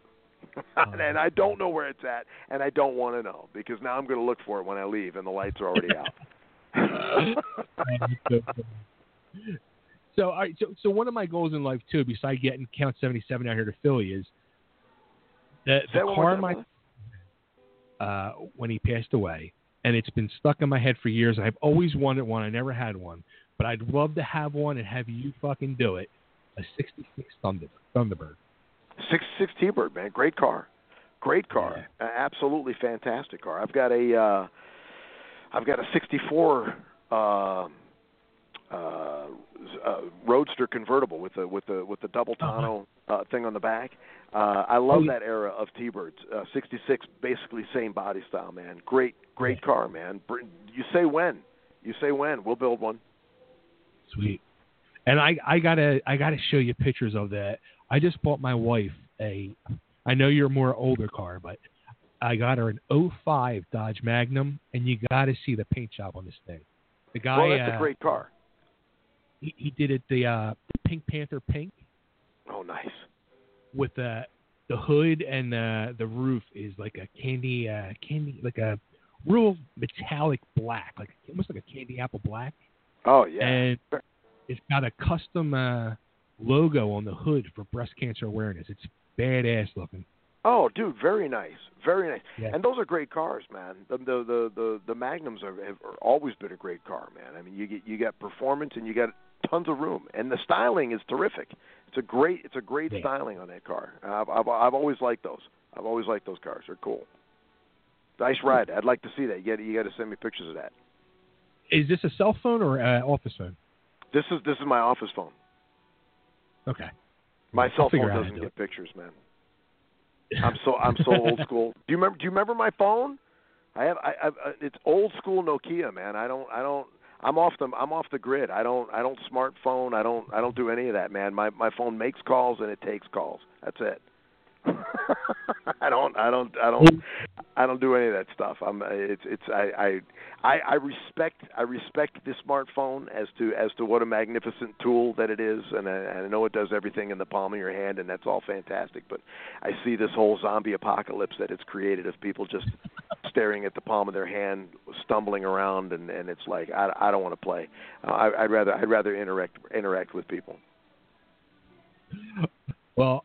I'm so old school, bro. I am so old school. It's crazy. I don't do it. I mean, and yes, I have a Twitter account, and I tweet in the morning when I'm having my coffee, sitting in the kitchen, because I have a computer there that I can tweet. That's it. And I can't do it from my phone. I can't do it when I'm on the road. I can't do any of that kind of stuff. That's it. That's enough. Social media is a fantastic thing, and it's equally evil all at the same time. Well, one last thing, too. I want to bring somebody on the show. He's waiting patiently. He's a good friend of the show, good friend of mine. You would love this guy if you love Evel Knievel. He's a daredevil, ATV daredevil. He's the Pitbull Henry Reif. Henry, you're on the show. You're live. Henry. I'm on. Can you guys see me? Yeah. Thanks a lot, Henry. Because you're watching right now, man. You're watching Totally Driven Radio, man. What's going on, Henry? Nothing, man. What's going on? I got a story to tell you. I went out to Las Vegas to talk to you about jumping a big row of your cars with my ATV on your show. You want to what? Yeah, I want to jump a big row of your cars with my ATV on your show. I'll make a deal with you. Let's do this. Let's leave my cars out of it. Let's jump Horny Mike's bus. Well, hey, whatever. I don't give a shit. I'll jump your band. It don't matter. Dude, I went to Vegas to go out there to talk to you. You weren't there. You know where you were at? Where? You were playing a concert in Salina, Ohio. At the Mercer County Fair. That's 20 miles from where I live. I'm out to Vegas. You weren't there. You were here. We were trading places, man. You know, I got family there. I had family come to that concert that I hadn't seen since I was a kid. So that was awesome. I remember that show very well because of that. So you were out here in my home, and I was back there at your home. What's up with that? We got to get together out here. I got married. Oh, congratulations! Yeah, thanks. Absolutely, man. Hey, man. Another friend, we have a mutual friend. How about Chad at Black Diamond Harley Davidson? Who at HD? Shad. Black Diamond, Harley Davidson. You played there a couple times, haven't you? Yeah. Absolutely. I know you're talking about. Yeah. Yeah, I did my TV show. I did a TV show for Discovery, and nice. they jumped a couple of helicopters out there, and I think I'm going to go back and do that. Well, brother, when you come back out here, man, we gotta you'll have to we got to figure out when you come back out, maybe ahead of time, and put something together where if you're serious about jump something crazy on your ATV, man, we could do that on the show. It'd be a ball. That'd be awesome. Dude, if you want, I'll set the world record on your TV show. Hey man, that's up to you. I'm not going to encourage you to do anything that's insane. That's completely up to you. But it would certainly be fun to have you come out here and do something crazy like that. I think the people at home would enjoy seeing that. I'm in. Awesome. I'll tell you what, I'm going to come out there for that. If this is happening, this party ain't happening without me. Well, Bay, you come on. You got to put this together and come out here with Henry, and we'll make a fandango out of it. There you go. Now there's a term you don't hear enough, fandango. Come on, we got to bring that back. That's it. And one last thing before I get off here, I don't want to hog anything, but I'm gonna get off here. I got to give you some kudos, Danny, for standing up for Trump. I love Donald Trump. Amen. He's a badass. Amen. He's American. Amen. And anybody likes Trump is a buddy of mine.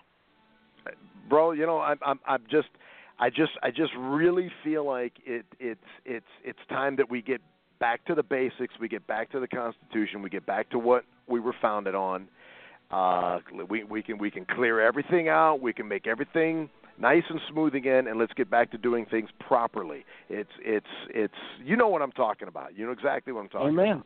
Absolutely. I think politicians have done a horrible job over the years, and I think we just need a businessman to straighten some stuff out, man. That's how I feel about it, and I feel he's rock solid American, and I love him.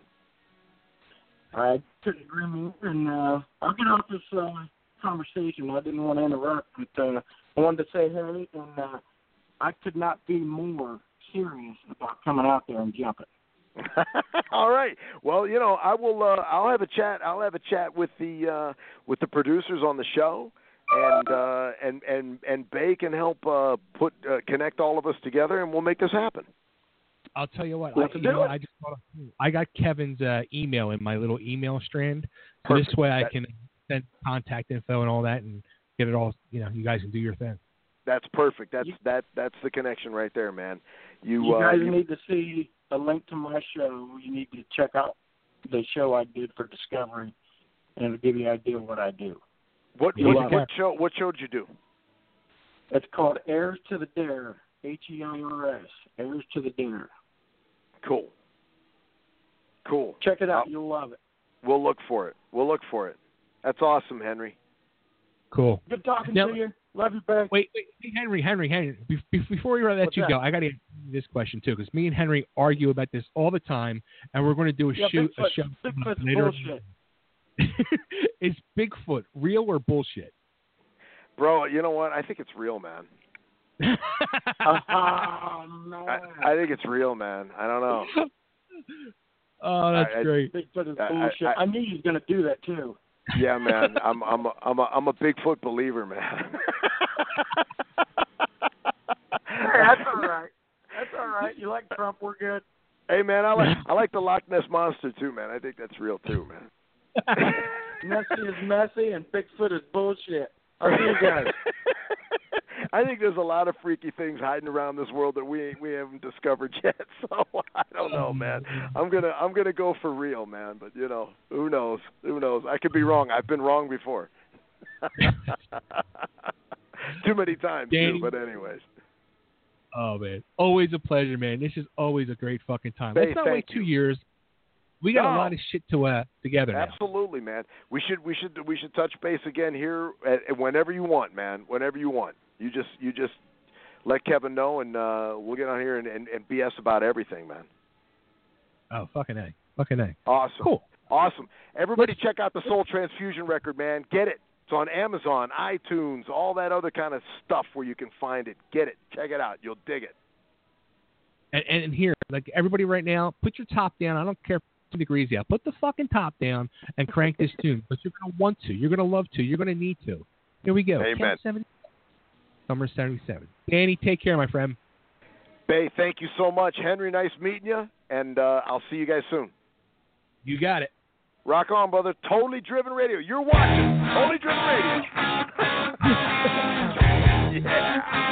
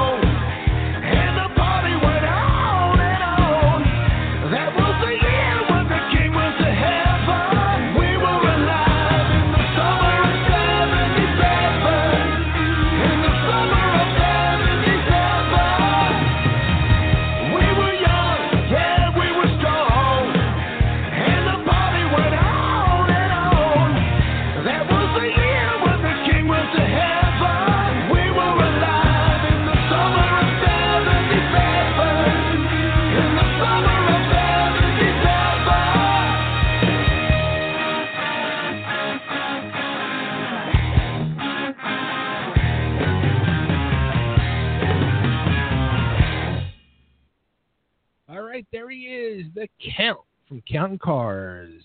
Count 77 with Summer of 77, which I was making me think, hey, Nick, were you alive in 77? No, I was not. Wow. What year were you born? February 79. Wow. I was 8 years old. I was almost 9 years old. Making me feel old there, buddy. Man, imagine how Jannetty feels. Jannetty hung up. So, oh, that's funny. That was great. He's so much fun. We got to get that stuff hooked up with him.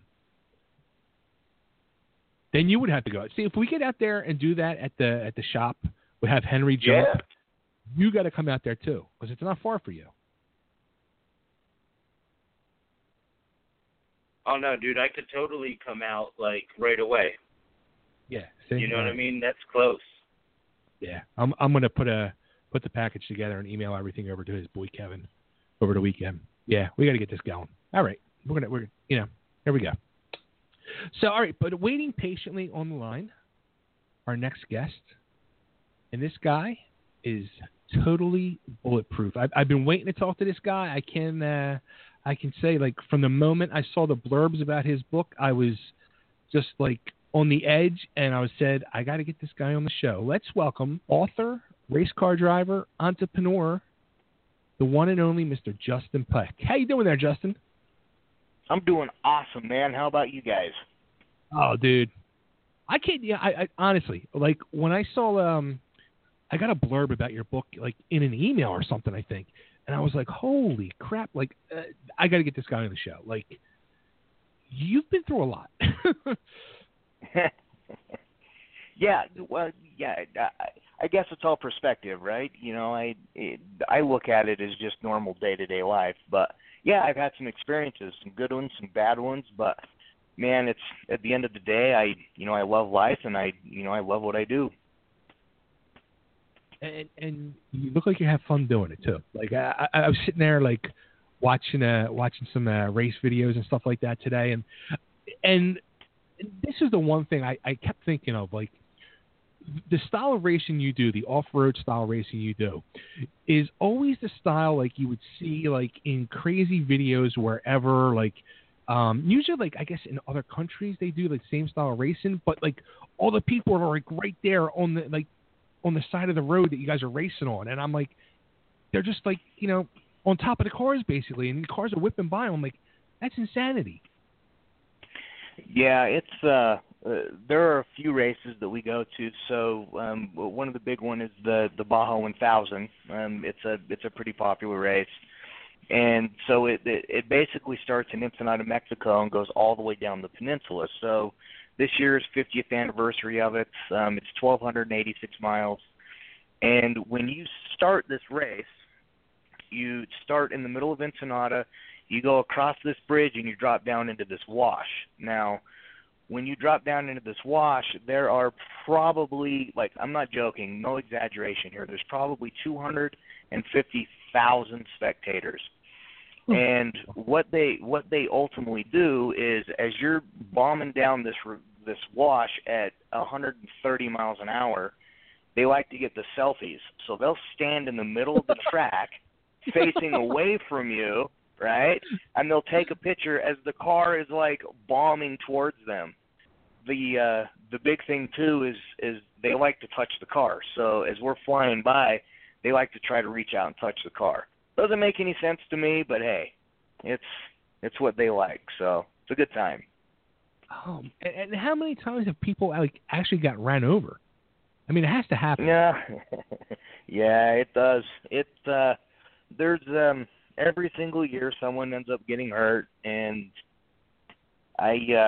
here again, I don't understand why they do it. I know that if I had a 6,000-pound truck doing 130 miles an hour coming at me, like, I'll stand on the side and watch them go by, but I don't need to touch the truck, man. Not at all.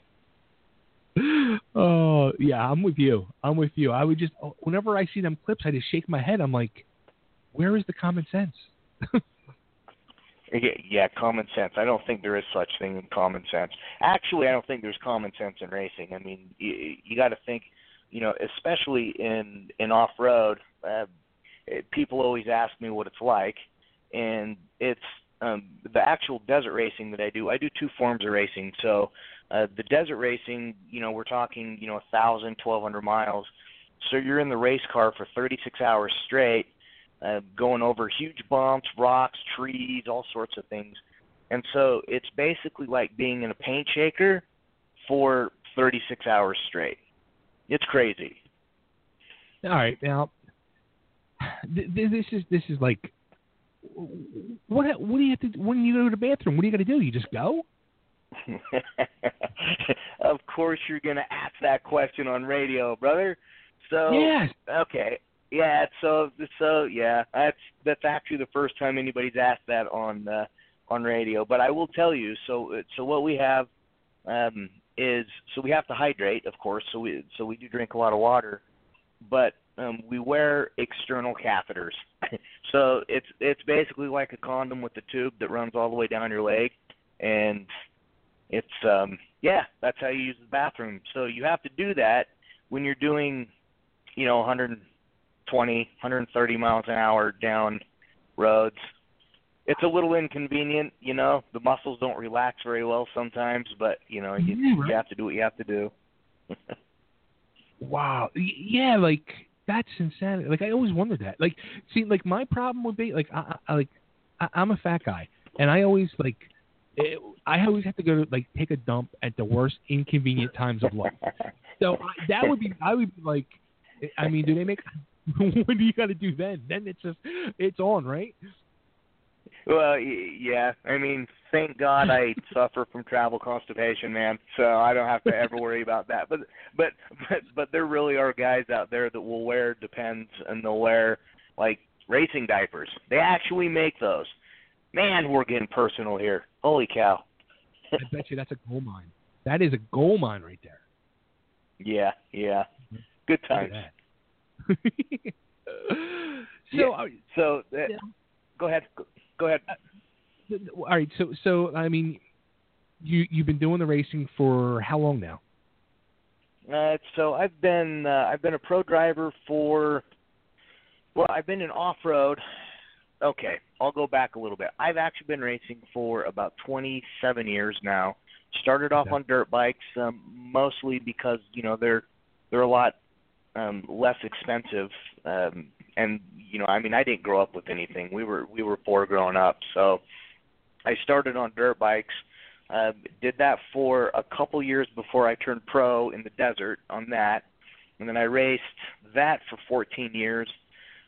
Within that 14-year period of time, I've broken 78 bones, had 19 surgeries, 300 screws, 12 plates, 9 rods, 7 concussions. I've got cadaver parts, and I've physically have died twice. So I kind of realized that, desert racing is on a dirt bike is a little crazy. So I stopped doing that.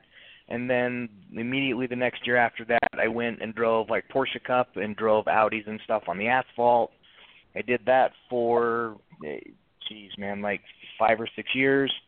And then I turned pro in that, and then I loved the dirt, so I went back to the off-road stuff, and I've been off-road guy ever since. So all those injuries were just from racing motorcycles? Yeah. I mean, I've crashed. I've crashed everything that I've drove, and it's not because I'm inexperienced. I feel like you have to get a pro license, and you have to prove yourself and stuff. And so I do have good car control. I do understand racing, but in the dirt, it's not like freeway driving, right? So you have a lot of things that will reach out and grab you, and so I've crashed a lot. I've drove sprint cars, and like I said, I've went through everything, and everything that I've drove, I've crashed, but it's mostly because I like to win. I like championships, and so I always push the limits to win, and it's worked most of my career. But of course, there are those times that you wad the truck up, and it's always a good show for the fans because fans like to see people crash. But it's what it is. Yeah, people. It's like hockey games. People go to see the fights.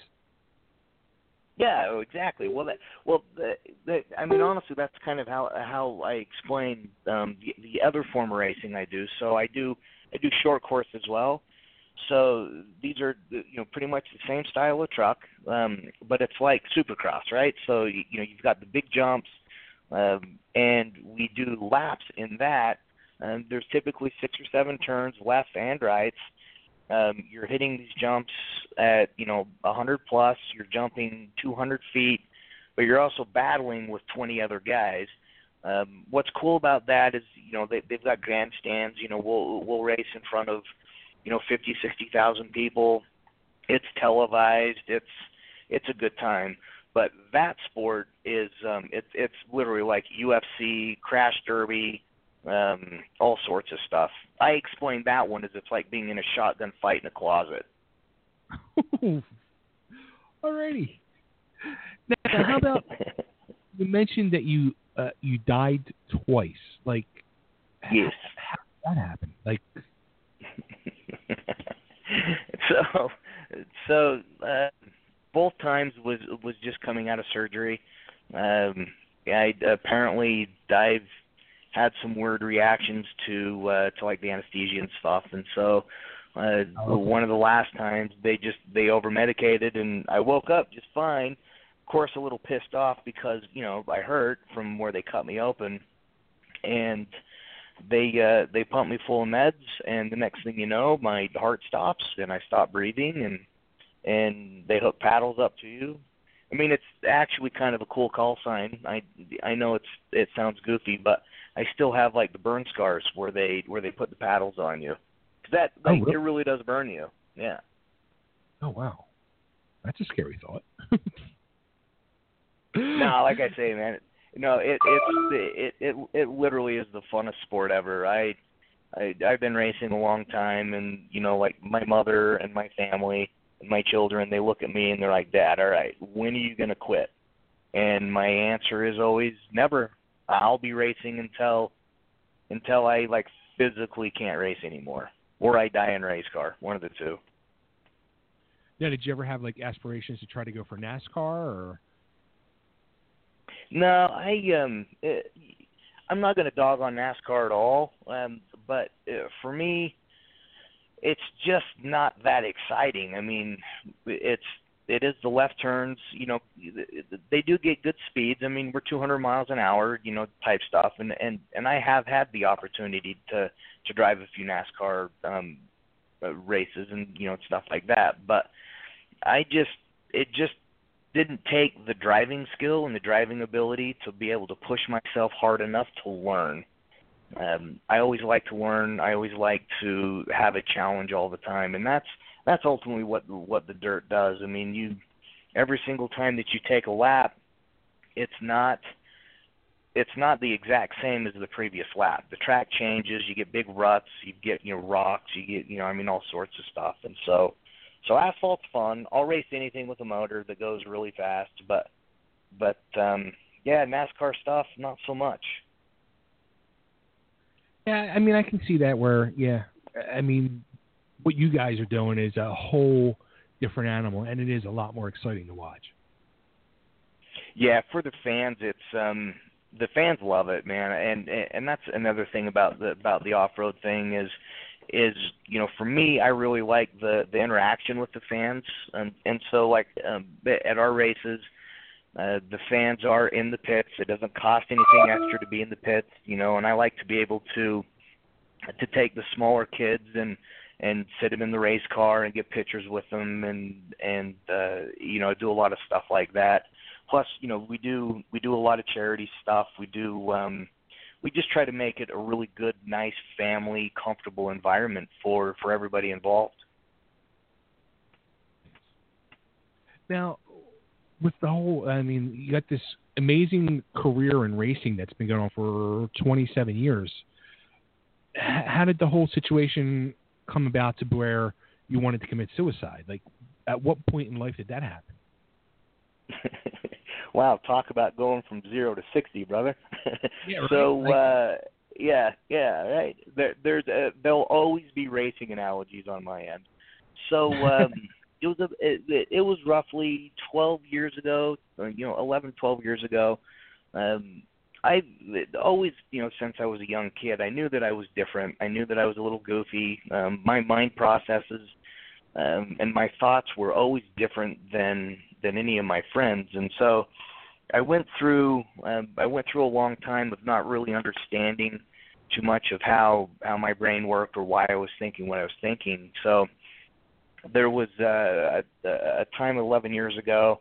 I'd woke up one morning, I was kind of in like this 6-month cycle of just having this depression and not wanting to get out of bed, not really wanting to do anything. And so woke up, normal morning, leaned over, I kissed my wife, I went upstairs, I kissed the kids, I went out back and grabbed my dog and threw my dog in the back of the truck, and we went to work.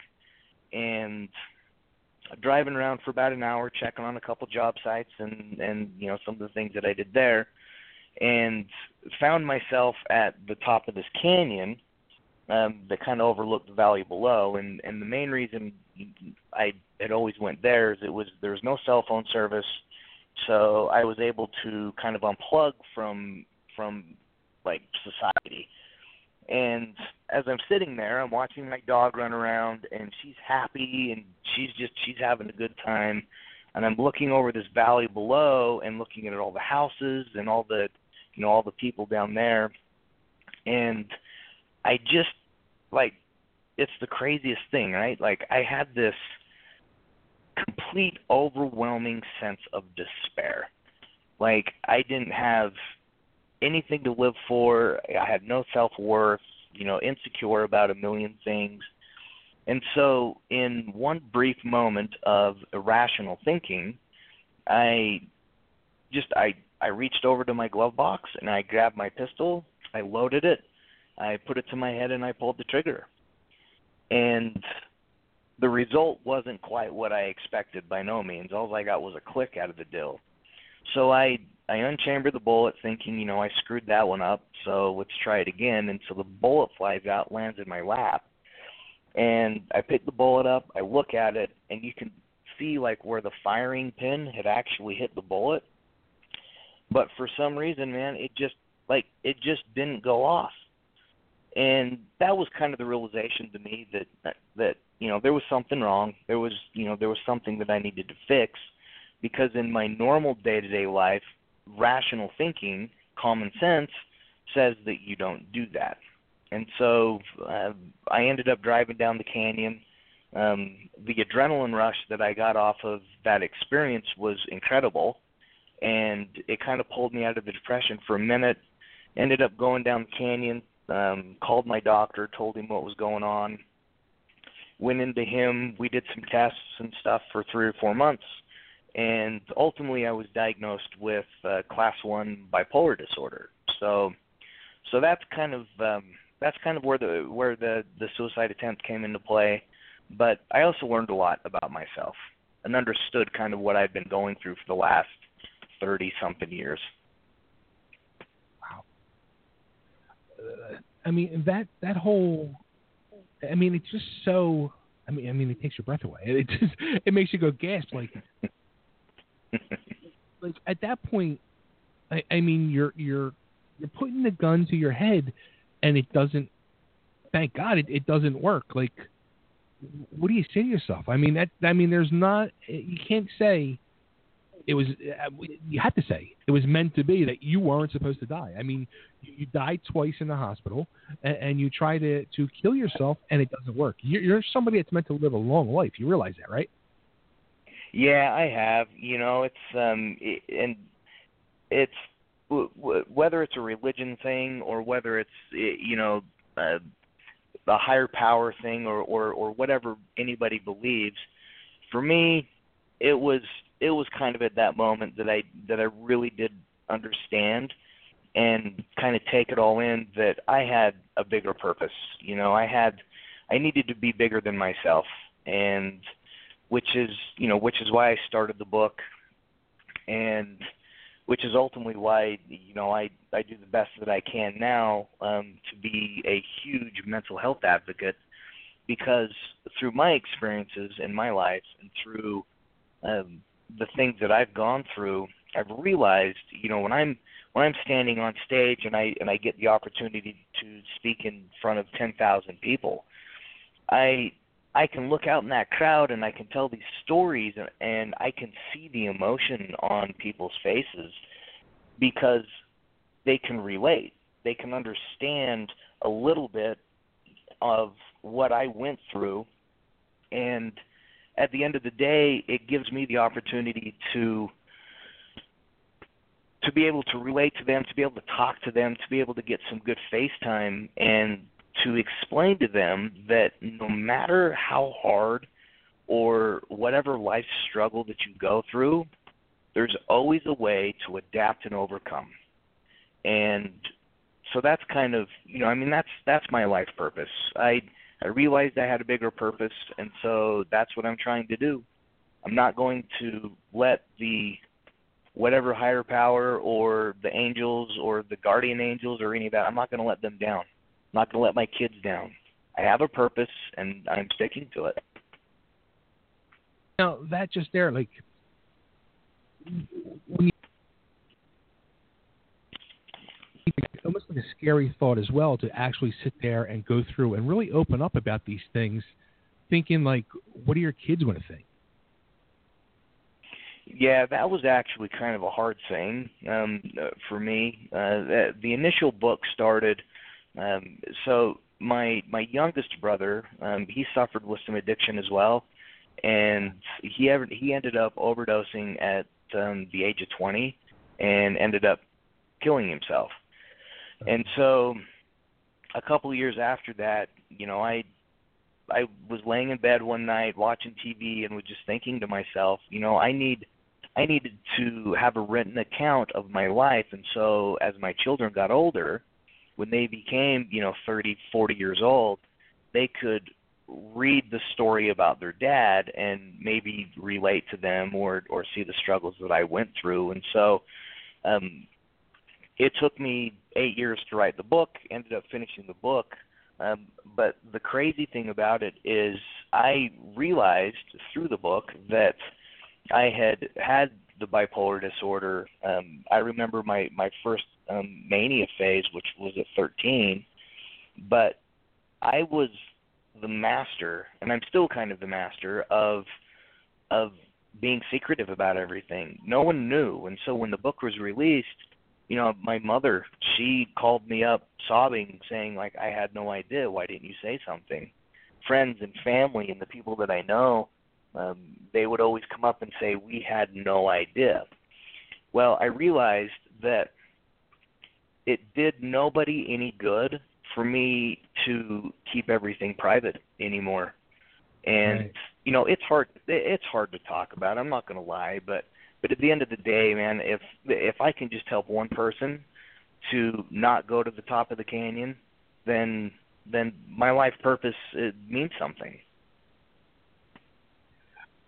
Has this almost been kind of like writing the book, like an easier way to actually share what you've been going through with your family?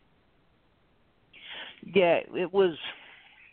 Man, I don't necessarily know if it was easier to share. It was just, like I said, it was one of those things that I got tired of hiding it. You know, one of the big things that kind of sparked me is when Robin Williams ended up taking his own life. And you're talking about a guy that has made hundreds of millions of people laugh, and from outside looking in, this guy was an incredible human. But people didn't know who he was. And so on my end, I want to be able to explain to people who I am. And, you know, I'm not going to lie about it. I'm going to be raw about it. I'm going to be honest about my life experiences. So at the end of the day, there's never any surprises. Nice. Now, you mentioned like when you go through a mania, like a mania? Like, is it like an attack? Like, what do you mean by a mania? All right, so so of course there's the two sides of bipolar disorder. So there's the depressive state where I don't get out of bed for 2 or 3 weeks, and you're just feeling down, and you don't have any self-worth, and you're really, really hard on yourself. The crazy thing about life, and the things that I've come to kind of realize, was that life has a way of balancing itself out. And so you're at a really low point of your life. Well, the mania or the manic phase is completely opposite. So when I'm manic, I have unbelievable motivation. I'm very confident in what I do. I'm creative. I start companies. I drive better. The issue behind having those type of things happen is that I end up being too much for the people around me. My mind spins constantly, and I do crazy things. I don't assess risk very well. I don't really understand consequence very well, and so the people around me are affected.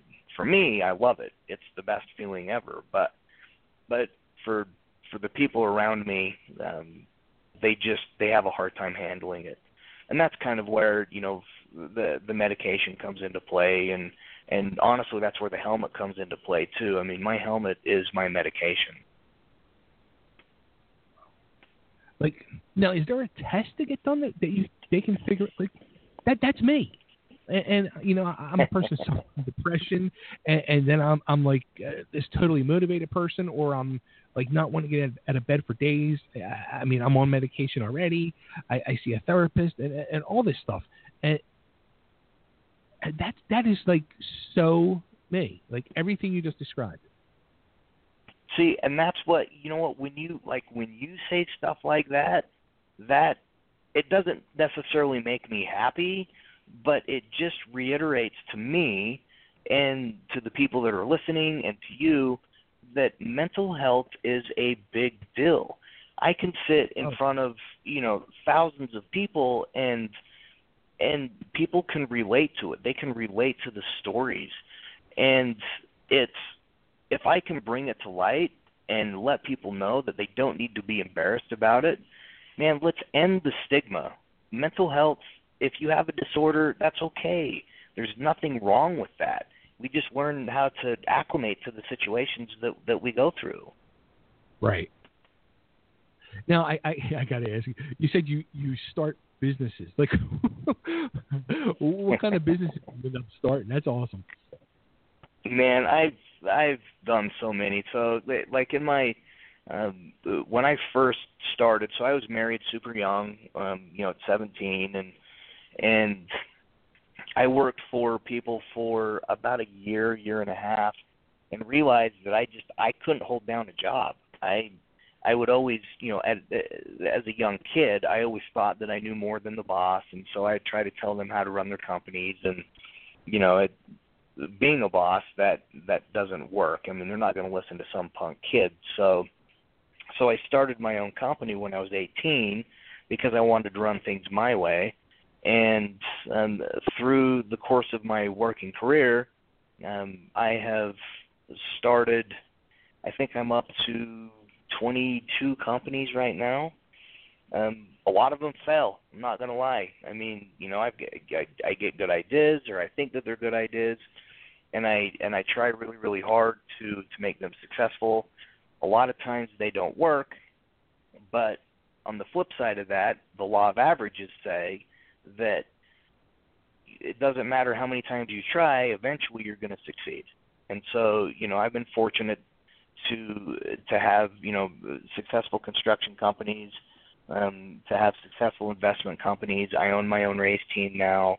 I've done some inventions and had things go to market on that. So, and then, at the end of the day, where I'm at right now is I became an author. And it's something that I was told for many, many years that you couldn't do. Like, you can't write a book. Well, I'm that guy that will say, well, I'll show you that I can. And so I did. So which was harder? Was writing a book harder than starting a business? Man, writing a book was probably the hardest thing I have ever done in my life. So, complete truth, right? Complete truth story. I have only read from cover to cover 2 books in my life. I read one in junior high because I had to do a book report on, and then the second book that I've read cover to cover is my own. And so, being that my mind spins so hard and that I have a hard time focusing and concentrating, the book took a long time to write. So yeah, the book was definitely one of those things that I'm, I'll try it again one day to maybe do another version or a second book, but as it sits right now, I'm pretty content with just one. How about movie? I mean, this is something that could be made into a movie, don't you think? Yeah, I've so when I wrote the book, I sent it to an editor. I wanted them to clean it up just a little bit, and the editor had passed it along, or she asked me if she could pass it along to a couple of people, and I had a well-known publishing company. They called me and said, "Hey, you know what? We'll give you a little bit of money, and you can be under our umbrella, and we'll publish you." And I told them no, because I wanted to be self-published. I wanted all the creative right to be mine. And then about a week and a half later, I got 2 phone calls from 2 different directors begging to please, give up a little bit of creative right for the book so they could make a movie about it. And here again, I said no. I'm not necessarily interested in that right now. I've always thought that it'd be goofy to me, it would be odd to me to sit in a movie about me while I'm still alive. And let's be honest, man, good movies are always about people that have died and have kind of went on. So yeah, movies always in the thing, but it's going to be a while. No, that's not true. There's got to be people alive that they made a good movie about. Yeah, there are a couple people, but I don't know. For me, it seems embarrassing. So, all right, then, who would you want to play you in the movie? Besides Brad Pitt. Man, what? Well, yeah, let's go Hugh Jackman, right? Like he's a badass. Or let's go Bradley Cooper, or something like that. And then we could get a Kate Beckinsale to play my wife, or a Leslie Mann. I could cast this movie like crazy, man. Like it would be awesome. Oh, that's great. That is freaking great. But yeah, Hugh Jackman, yeah, that would be a good one. Yeah, and then we could add some special effects in it, and I could grow spikes out of my hand, and make it funny and a comedy, and I could be one of the X-Men. I don't have a problem with that. Oh, that'd be huge. I'm in. Perfect. Where do I put my ticket? So, is there a race coming up this weekend, or was it last weekend in Vegas? Wasn't it recently you were in Vegas? Yeah, so I was in, so we had a race, it's called the Mint 400. It's one of the most famous, popular races in long-distance off-road racing, and that was in Vegas 3 weeks ago. And then no, it was 2 weeks ago, sorry. And then last week I was in San Bernardino, California at a racetrack called Glen Helen, and we had a short course event there. And then I've got a week off, and then we've got Laughlin, Nevada. We've got Baja, Mexico coming up. We've got a race here in Utah. I mean, for me, I typically race anywhere between 25 and 30 weekends a year. So I'm always in the race car, which is my safe space. I mean, that's what I like to do. Now, how about when you're not in that race car? When I'm not in the race car, it can be a struggle. It's after a race, I have a tendency of kind of falling off a little bit, During the race, I have a lot of adrenaline and a lot of, serotonin, dopamine dump type stuff. But when I'm not in the race car, I kind of fall off a little bit. The big thing that's helped me, at least for the last couple of years, is being so focused on being the mental health advocate. So that keeps me quite busy. I still get a pretty good rush, standing in front of 10,000 people and telling my story. And so it's definitely been an experience that I wouldn't give up for anything. Now when I saw about you, being an advocate for it and talking to people, I'm thinking to myself, like, you're going and talking to, a room of a few hundred people, but you're going and talking to 10,000 people? Yeah, we've got I've got an event here coming up. I think it's May or something, that there's supposed to be anywhere between 10 and 12,000 people. I'm really pushing right now. We've got a lot of speaking at the colleges. We do. I'm a big proponent on STEM education, and so I go through and go to the junior highs and high schools and talk about STEM, the science, technology, engineering, and math programs. The colleges are great because I get to speak in front of their entire medical department. So these kids that are learning how to be doctors or psychologists or those type, they can actually hear what it's like to be on the other side. Instead of reading the book about the textbook from school, they can actually hear real life experiences from me. And so it's good. I mean, it's those things where I can convey my experiences and people will listen. What I've found through my short years that I've lived is that it's about 1 in 4 people that I meet have some type of mental illness, and it's legit 100%.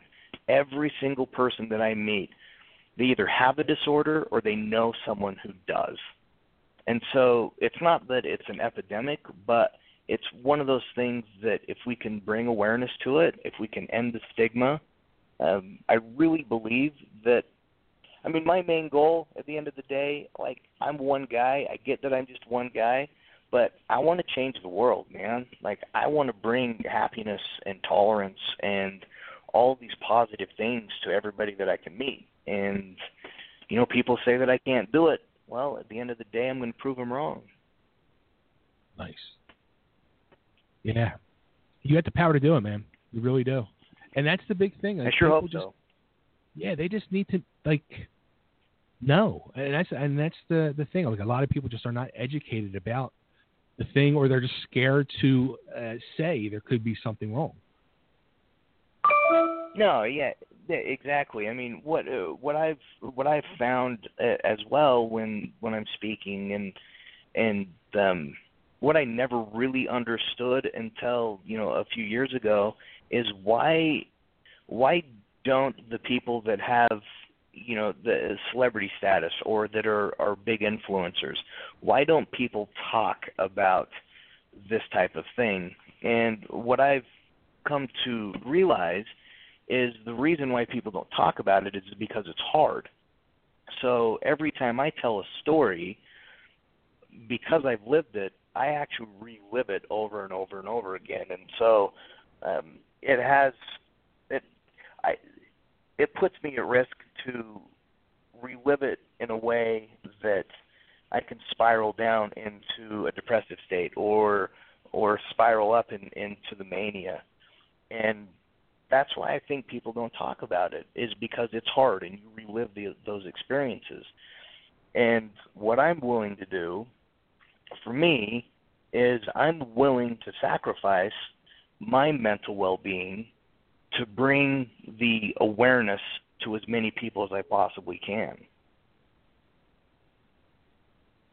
Yeah, well, when you're talking to a room of 10 to 12,000, you're doing it. I'm sure trying, brother. So, all right. So, where can everybody get the book? It's called Bulletproof. Yeah. So Bulletproof, you can get it on my website. It's at justinpeck.com. I have a lot of good information, about the book. I've got a active blog that explains a little bit more about the mental disorder. It gives helplines, and it gives suggestions. By no means am I a doctor, and by no means do I give advice, because I'm not a doctor. But the blogs kind of go over my experiences and stuff, and so like I said, the website justinpeck.com. I have a lot of good information, and you can purchase the book there. Nice, very good. Justin, this has been an amazing talk, man. I'm glad you're here. I'm glad you're here to talk to us, and I'm glad you're here to write the book and share your story with everybody. Well, I definitely appreciate the opportunity to be able to speak about it. I just here again, it makes me happy because I feel like I have a reasonable platform now that people will listen, and like I said again, I definitely appreciate the opportunity to be on your show. Absolutely, it was my pleasure. Hey, again, thank you. Everybody needs to go justinpeck.com, get that book, and if you're out in the desert where you see cars racing by, don't take a selfie. Yeah, don't do that. I don't want to run over anybody, man. Like that's not cool. Not cool at all. All right, Justin. Well, thanks, man. Be safe out there, and let's keep in touch, and get you back on here, talk some more racing and stuff. Yep, anytime. I'll come back anytime that you need. Cool. Sounds like a plan. All right. Thanks, brother. Thank you. Take care, man. You too. All right, there he goes. Justin Peck, good old number 49, off-road racer. Check out his website, justinpeck.com, for more information and also to get his book. There you go.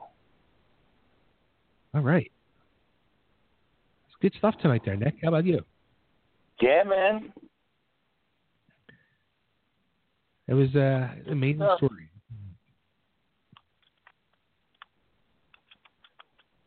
I gotta tell you, I've been playing Nintendo all night. Yeah, I heard. Hey, I'll tell you what. What about them freaking picture wings you put up, dude? Garlic jalapeno. Oh man. Yeah, they're called Arizona wings out here, and that's all it is, dude. Is jalapenos and a little bit of garlic, and by little I mean a whole lot. That's cool. I've been with that. Oh yeah, man, I love it. Mm-hmm. It's like my Chinese food order every time. Oh, that's Chinese food? Yeah. The local Chinese place serves them like that. Wow, they're good looking wings for Chinese food. Not bad, man. And it's like $8 for like 10 of them. Not bad. Yeah. Cool. All right, so it's been a great show tonight. Very fun show. Yeah, man. Very cool. Trying to think, we got so much going on. Let me think what we got here. I got Yolo first. Oh. All right, there's actually nothing on tap this weekend. No? Out in person, nothing. But on the network, we got the Mojo, or actually tomorrow night we got the LEW Retro Wrestling Hour. Saturday we got the Mojo Sports Show. Sunday morning we have Mavs Comic Roundup. Sunday night we got TDR Rocks.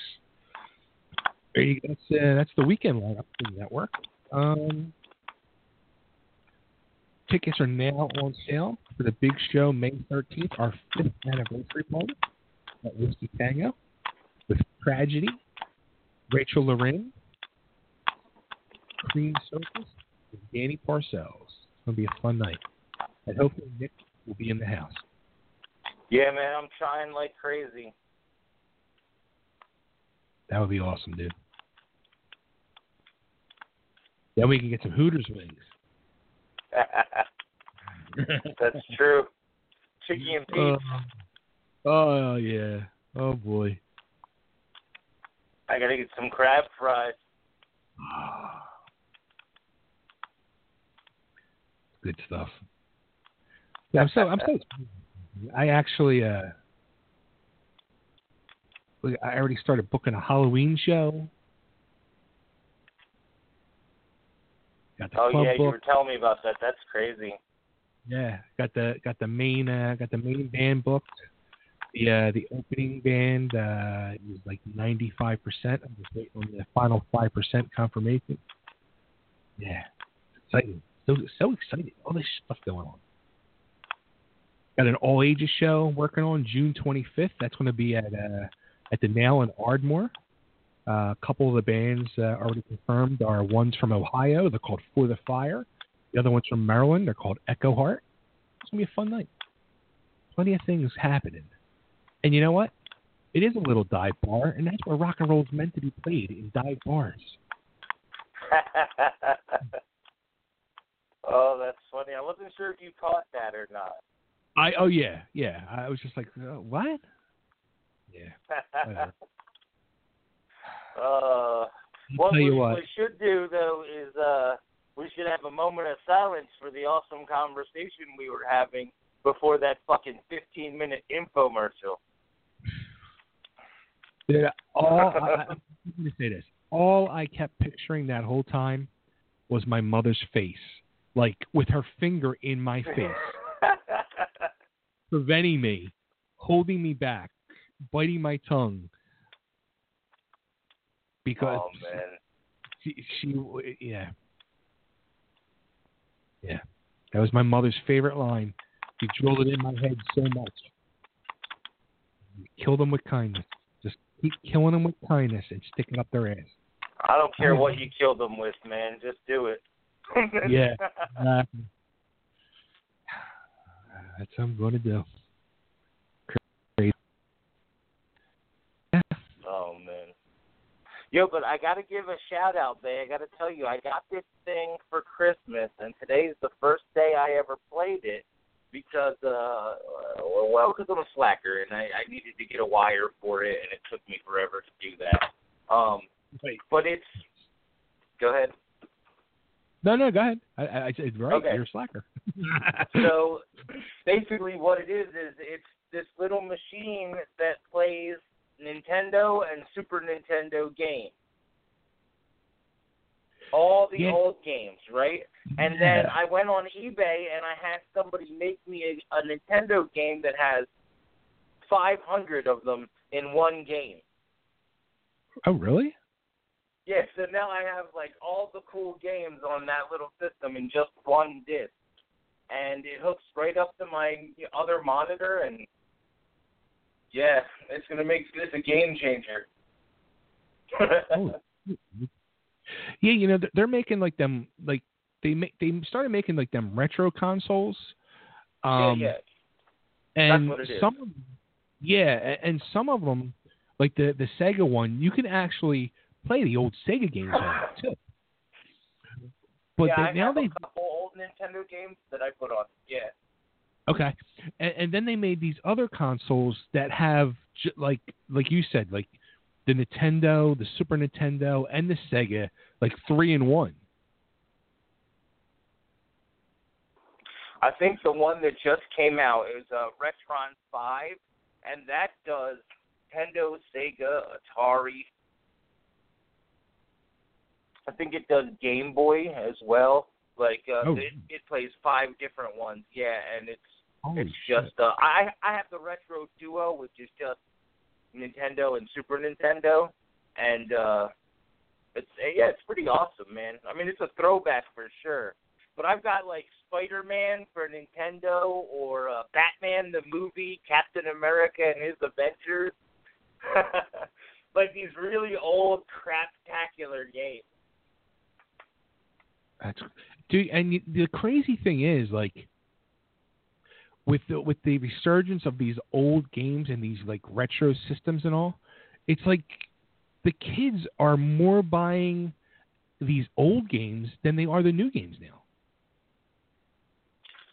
Yeah, well, I mean, my whole system and the game that I got cost less than what a new released PlayStation 4 game costs.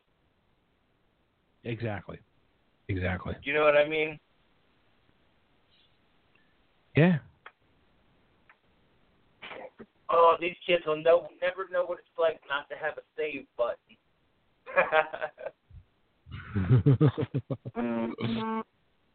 Oh, man. That is funny. That's the whole world, though, man. Them freaking video games. I wish I had time to play. Man. Well, what you got to do is you got to get yourself a co-host that asks all the questions.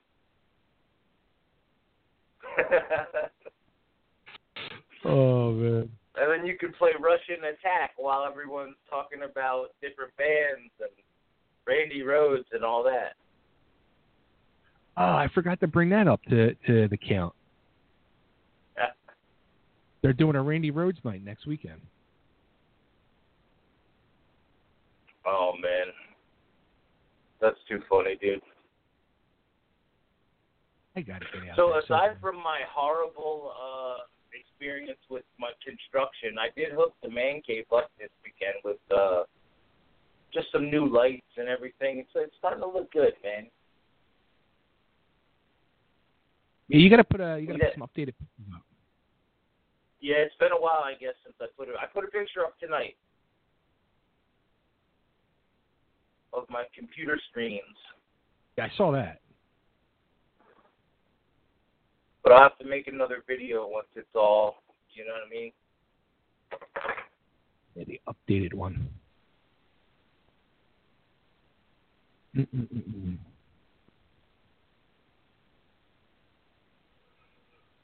Oh, boy, oh, boy. Yeah, it's been a long week already, and it's only Thursday. No. It's just starting. Oh, yeah, because, like, once the weekend starts, that's when you get real busy. What 18 conventions are you going to now? I tell you what, like, this weekend, like, I can't even comprehend, like, what is going on. And there's really nothing going on. I'm just trying to, like, get my bearings of life, really. There's a couple conventions, but we're not going to none of them. No. Nah. We're going to go. Go ahead. We're going to go out to dinner tomorrow night with some friends. Saturday, a bunch of Jess's friends. They all have birthdays all around this time, so they're doing like a little get together at a local place. And Sunday, we were going to hit a flea market in the morning. That was about it.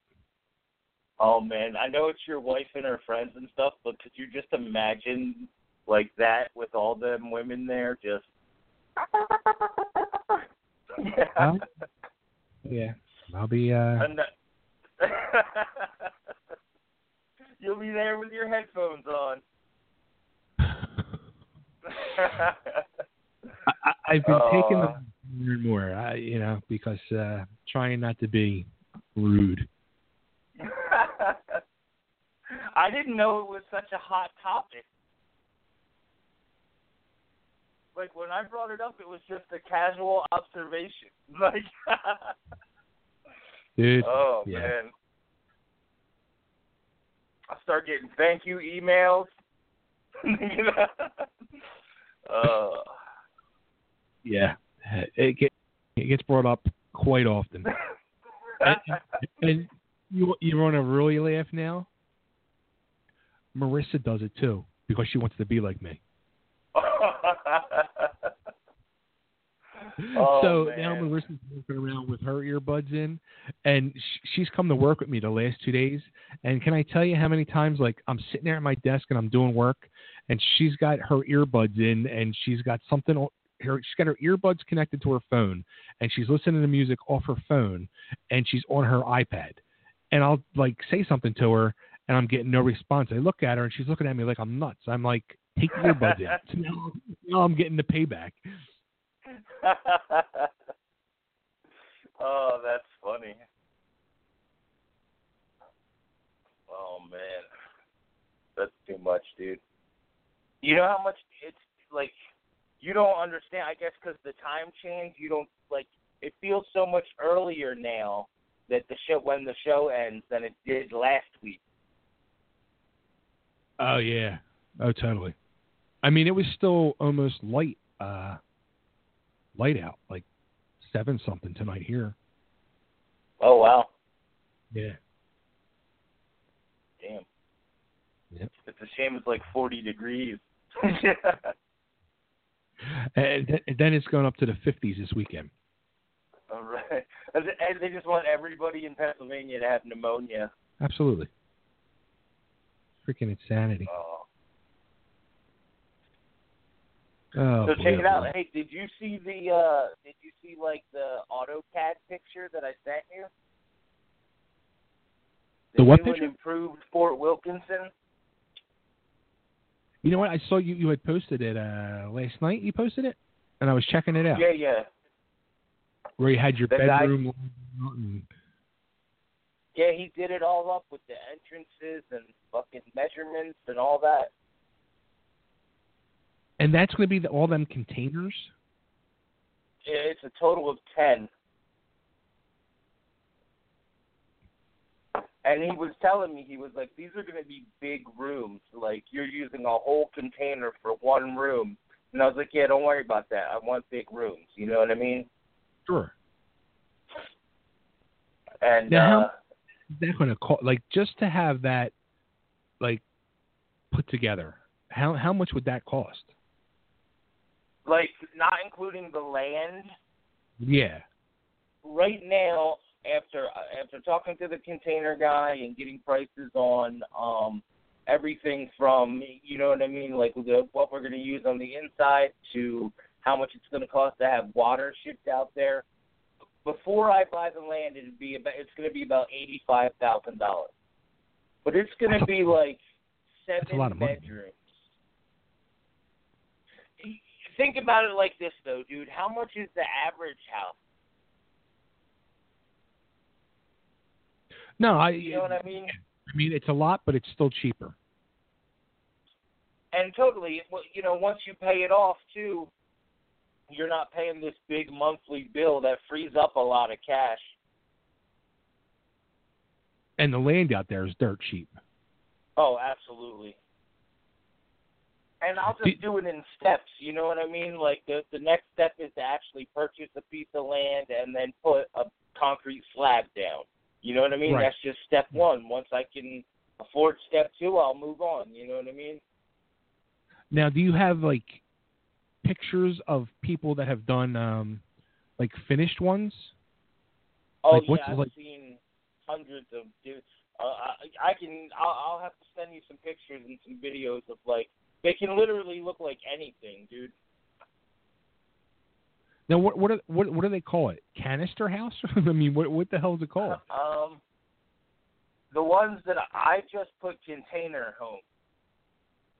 Okay. Or shipping container home. I mean, Google image that shit, and some really cool ones will come up. That's what I do. And then the same thing, go to eBay, put it in eBay, look at, the shipping container homes and tiny homes and stuff. There's tons of that weird stuff out there. Dude, that whole tiny homes thing is a fucking huge thing now. They have out here in Phoenix, they have a whole apartment complex that's made of shipping containers. Dude. Yeah. This is red ass. It's crazy, right? Now you think about what the average person, let's just say they pay like $150,000. You know what I mean? Which is pretty low for lots of places in the country. And I'm still coming in less than that. You know what I mean? And some of that is fluctuating. Like if I don't need to bring in water, it's going to cost me, $8,000 less. So I'm trying to find land that's on an aquifer or something like that. But dude, I'm telling you, man, imagine how much more money you'd have to do shit with if you didn't have to pay, electricity and rent. Just those two. Yeah, I mean, you could get like the fucking solar panel shit. And out here, man, I mean, it's sunny like 300 out of the 365 days. You know what I mean? Dude, and you look at some of these and you wouldn't even know they were fucking shipping containers. No, absolutely not. Some look like real modern fucking... Holy fuck. Now, mine would look a little more like shipping containers because I specifically want that that look of like a fortress. You know what I mean? Yeah, like you're building an enclosed fortress. You really are. Right, with the inner courtyard and pool and water supply and stuff. That's all, that's like 5 or 6 years of steady thinking about it, all finally put onto paper. Like, where the rooms are going to be, it's very strategic. Dude, I want to do this. I want to come out and be your neighbor.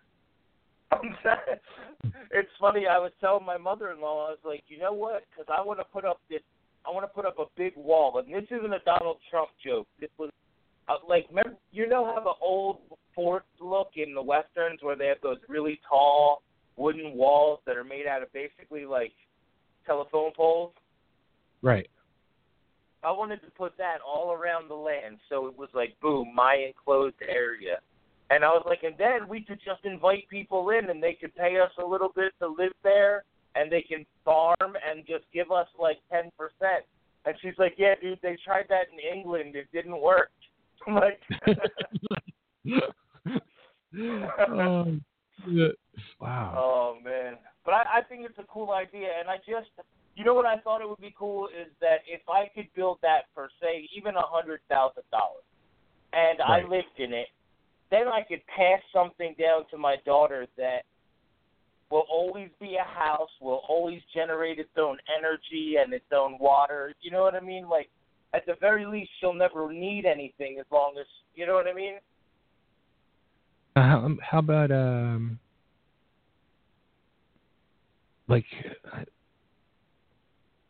like resale value? How's the resale value on these things? Because it's so odd, I don't know. You know what I mean? Like, maybe in the future she'd be able to sell it for, 10 times what I paid for it. That'd be cool. Right. Because the way I have it set up with the long ones and then I have the short ones standing up so that they look like towers, it's going to be really cool looking.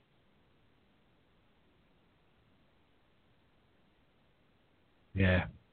See, and especially like the more I watch like my new obsession, dude, I'm driving just crazy with it. Like, it's funny. Last night, Chicago PD was a repeat, and I'm like, really? I'm like, it's a repeat. Can we just watch the news? She's like, I put up with your American pickers every fucking night. I was like, all right. I got no response. Like, you watch that American Pickers show, dude, and you see all these people with these they build little towns like they have all this land and they just build these little fucking towns on their own land, and they have all this property and different little structures of buildings, and that's what I want. I just want. But bro, property. Like in a way, doesn't that sound awesome? Like, okay, so you have chickens, right? And you're like, yo, I'm having some eggs this morning, but I'd really like a glass of milk. So you go down to your homeboy that you let stay on your property, and you're like, yo, dude, I'll give you 6 eggs for a couple glasses of milk. You know what I mean? Like, it's like a complete community situation, and I love the idea of that. See, but you would not be able to do something like that out here. Right. That's the part that sucks, because the land is just too fucking much. The thing out here is the heat, you know what I mean? Like, But people have survived out here, for years. This is where Native Americans come from. You know what I mean? Like, so you can do. There's some really cool opportunities out here still. Like, I'll have to send you some of the eBays of like some of the mines that are for sale, where you can like go in and like dig for your own gold. I would like I wish I had the money for just a mine. You know what I mean? And who cares if I found any gold? I would be so skinny because I would be there every day with a pickaxe trying to get some gold. You know what I mean? Like, right. It'd be the best exercise program ever. That's too funny. Oh man. Yeah. See, that's not. I need to like build a property out there. So I have my Arizona property. This way, I'm close to the West Coast for totally driven West Coast. Build one down south, down to Florida. Yeah. Put one up in Boston. Now, see, my buddy Bill, he has some land in the Florida Keys. So, yeah, it'd be like a trifecta. That's all my niece and her husband, that's all they want to do is just move to the Keys. They're going, as a matter of fact, they leave this weekend, I think, or next weekend. Really? Oh, yeah. They go down there like twice a year. They fucking love it down there. Oh, man. Like out here with Land Bay too, like you don't need a huge venue. Like you could do an outdoor venue. There's a rodeo not too far down the road that does like concerts and all kinds of stuff because they just have a huge pavilion. Yeah, we got to start getting totally driven West Coast promotions on the way out there. Yeah, then you'll be bi-coastal. Right on. This fucking work shit for the birds. I want to start like fucking promoting and traveling. Hell yeah, dude. So check it out. I actually have a semi-music related topic for you. Okay. All right, so it's a little bit, really a lot before the music that we mostly talk about on the show. But have you been watching the show Sun Records on CMT? No. Dude, I don't know how much of a fan you are of this kind of era of music, but like it's about like the creation of Sun Records and Eddie Arnold, Elvis Presley, Johnny Cash, Jerry Lee Lewis. So Jerry Lee's there, so of course Jimmy Swaggart's right next to him, like Carl Perkins, all these like old timer guys, and it's like it's a total drama or whatever, but it's. B.B. King's in it. Ike Turner just showed up. Really? Just some amazing stuff in it. Yeah.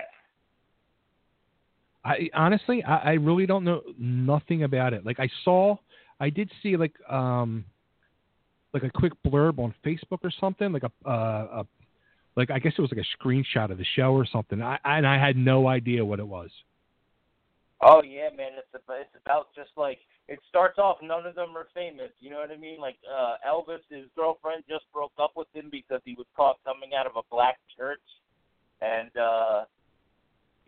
Johnny Cash's dad is an asshole, so he leaves town, you know what I mean? Like, it starts out with them being nothing, and it's just going to chronicle, like, the rise of the whole record label. Oh, wow. Yeah, it's pretty cool. Yeah, I got to check that out. I mean, there's not much glam in that, but there is. I mean, Elvis had some glam. Well, there was I think you were watching. Weren't you watching the show Vinyl? Were you watching that? Yeah. A couple of the guys in Rachel Loren's band were in that. Oh, really? Yeah, like I guess there was a part where they had the New York Dolls on there at some point or something. Oh yeah, where the building comes like crashing down around them while they're playing. Oh, I guess. Yeah, but, it's a great scene. Two of the guys in her band were One played Johnny Thunders, the other played Sylvain in the New York Dolls. Oh, wow. I think that didn't get picked up for a second season. I never saw that one either.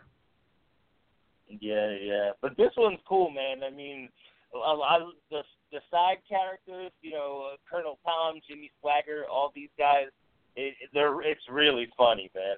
I think Turner's a stone cold pimp. Oh, that's funny. That is so funny. Just classic cars and classic music, dude. It's up your alley. I think you'd like it. Yeah, I got to check it out. All these stations that never had programs before, all of a sudden they have like 2 or 3 amazing shows. You know what I mean? Yeah, there is, dude. There's like so many cool shows. And I've been seeing, I don't know if it's on there yet, but it's coming to Netflix, and I'm really excited because I want to sit and watch it. What the fuck is the show? Lucha Underground. Oh, what? Oh, yeah. Oh, you know what else is coming, dude? The George Lazenby documentary where it talks about how he lied his way into becoming James Bond, and he was like a used car salesman, and how they offered him like a 6-picture deal, and he turned it down. There's this whole there's a whole documentary on Lazenby. So much I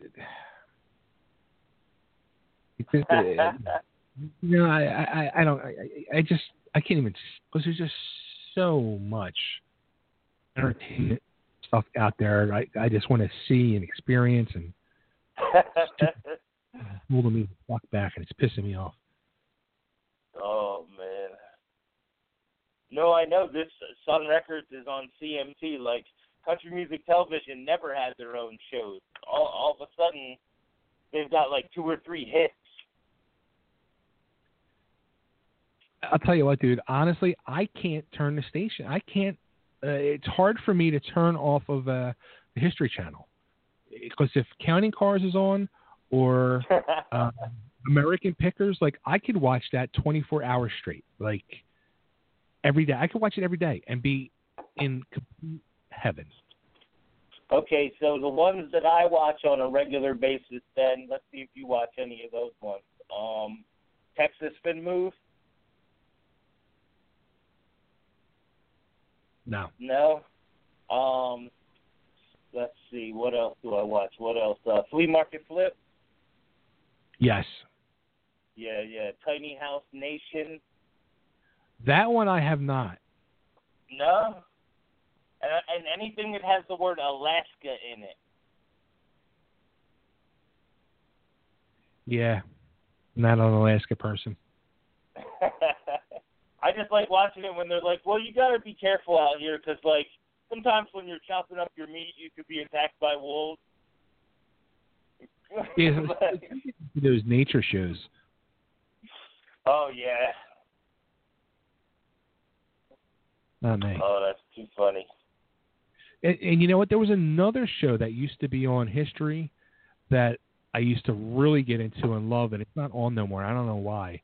And it was kind of like on the base of American Pickers, because I find that show like so educational, about like learning about like old stuff and all that shit interests me. Yeah. That show called American Restoration. Oh, really? Yeah, that one's not on no more. Oh, wow, I wonder what happened.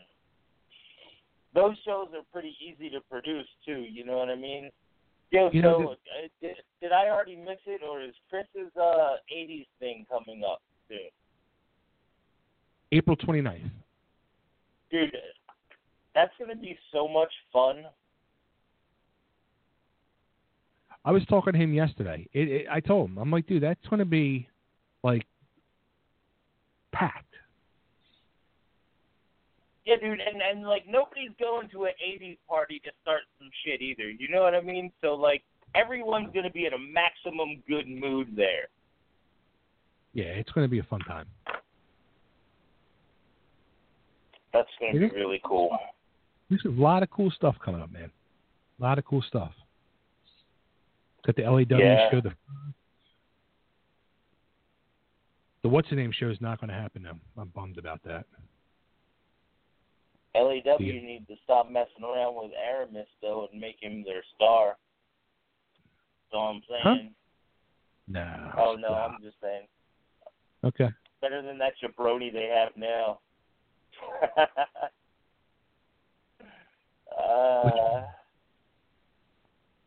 Pirate is going just batshit crazy with his auctions, man. Oh, I've seen them the last couple of days because he's had some really good stuff. He's got me I'm bidding on shit now. Oh, hey, check it out. I just wanted to let you know, American Restoration, Season 7 started January 1st, and it ends on April 1st of 2016. So Season 7 just ended, so they'll probably have another season. Well, what channel is it on? It must not be on History then. Let's see. American Restoration is on the History Channel, yeah. Really?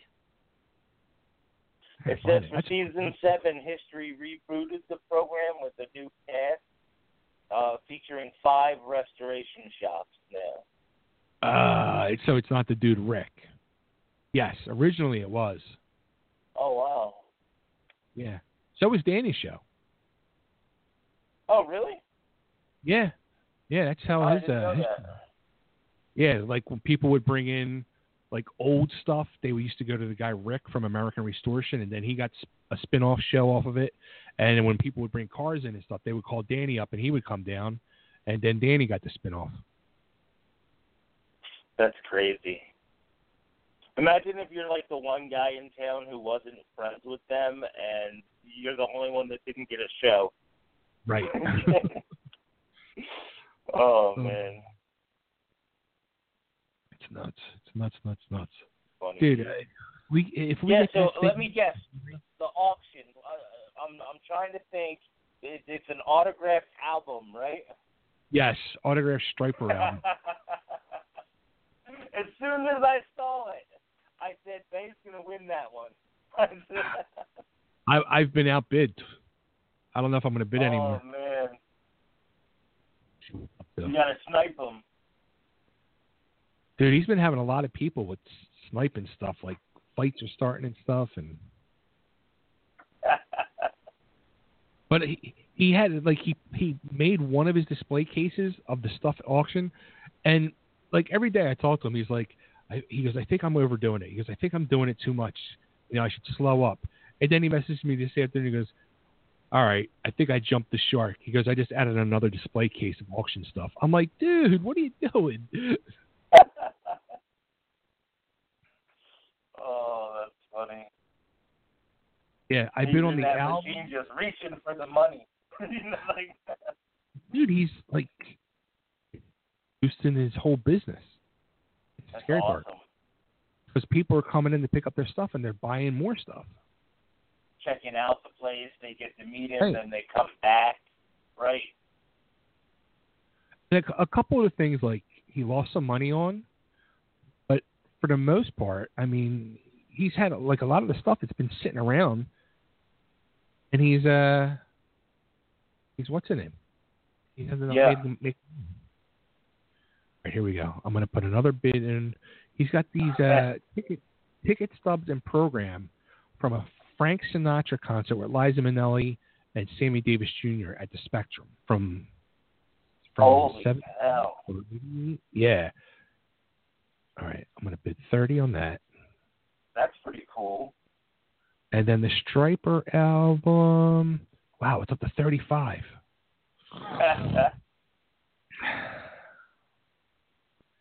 Somebody better call Striper and let them know. Like, they need to reach out to those fans. Let me go. I'll go 40. Live once, right? Oh yeah, it's autographed. Come on. And then I'm done. And dude, there's so much fucking. There's a big auction tomorrow night. Like, there's so much fucking stuff. I'm freaking out, dude. Freaking out.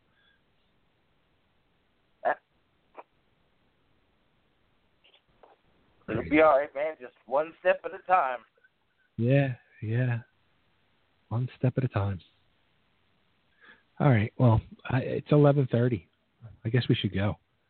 So this, you know what? Well, it's only 8:30 here, so. Yeah. Well, we're gonna start writing notes. We keep saying we're going to talk and we never talk. We got to start actually using the phone and talk about stuff. No, I know. We got to write them down during the week and then have something to talk about when we call. You know what I mean? Yeah. I mean, believe me, I can always find something to talk about. Oh, man. Cool. So, all right. Well, on that note, let's, hey, thanks to our good friend, Mr. Danny Koker. You got to admit, dude, he had a blast. He had a good time. Oh, yeah. Could you just imagine, he's the life of the party down there. You know what I mean? I probably wouldn't go into his club just because. Why? I don't know. You know what I mean? I bet you it's a handful. That's all I'm saying. Nah.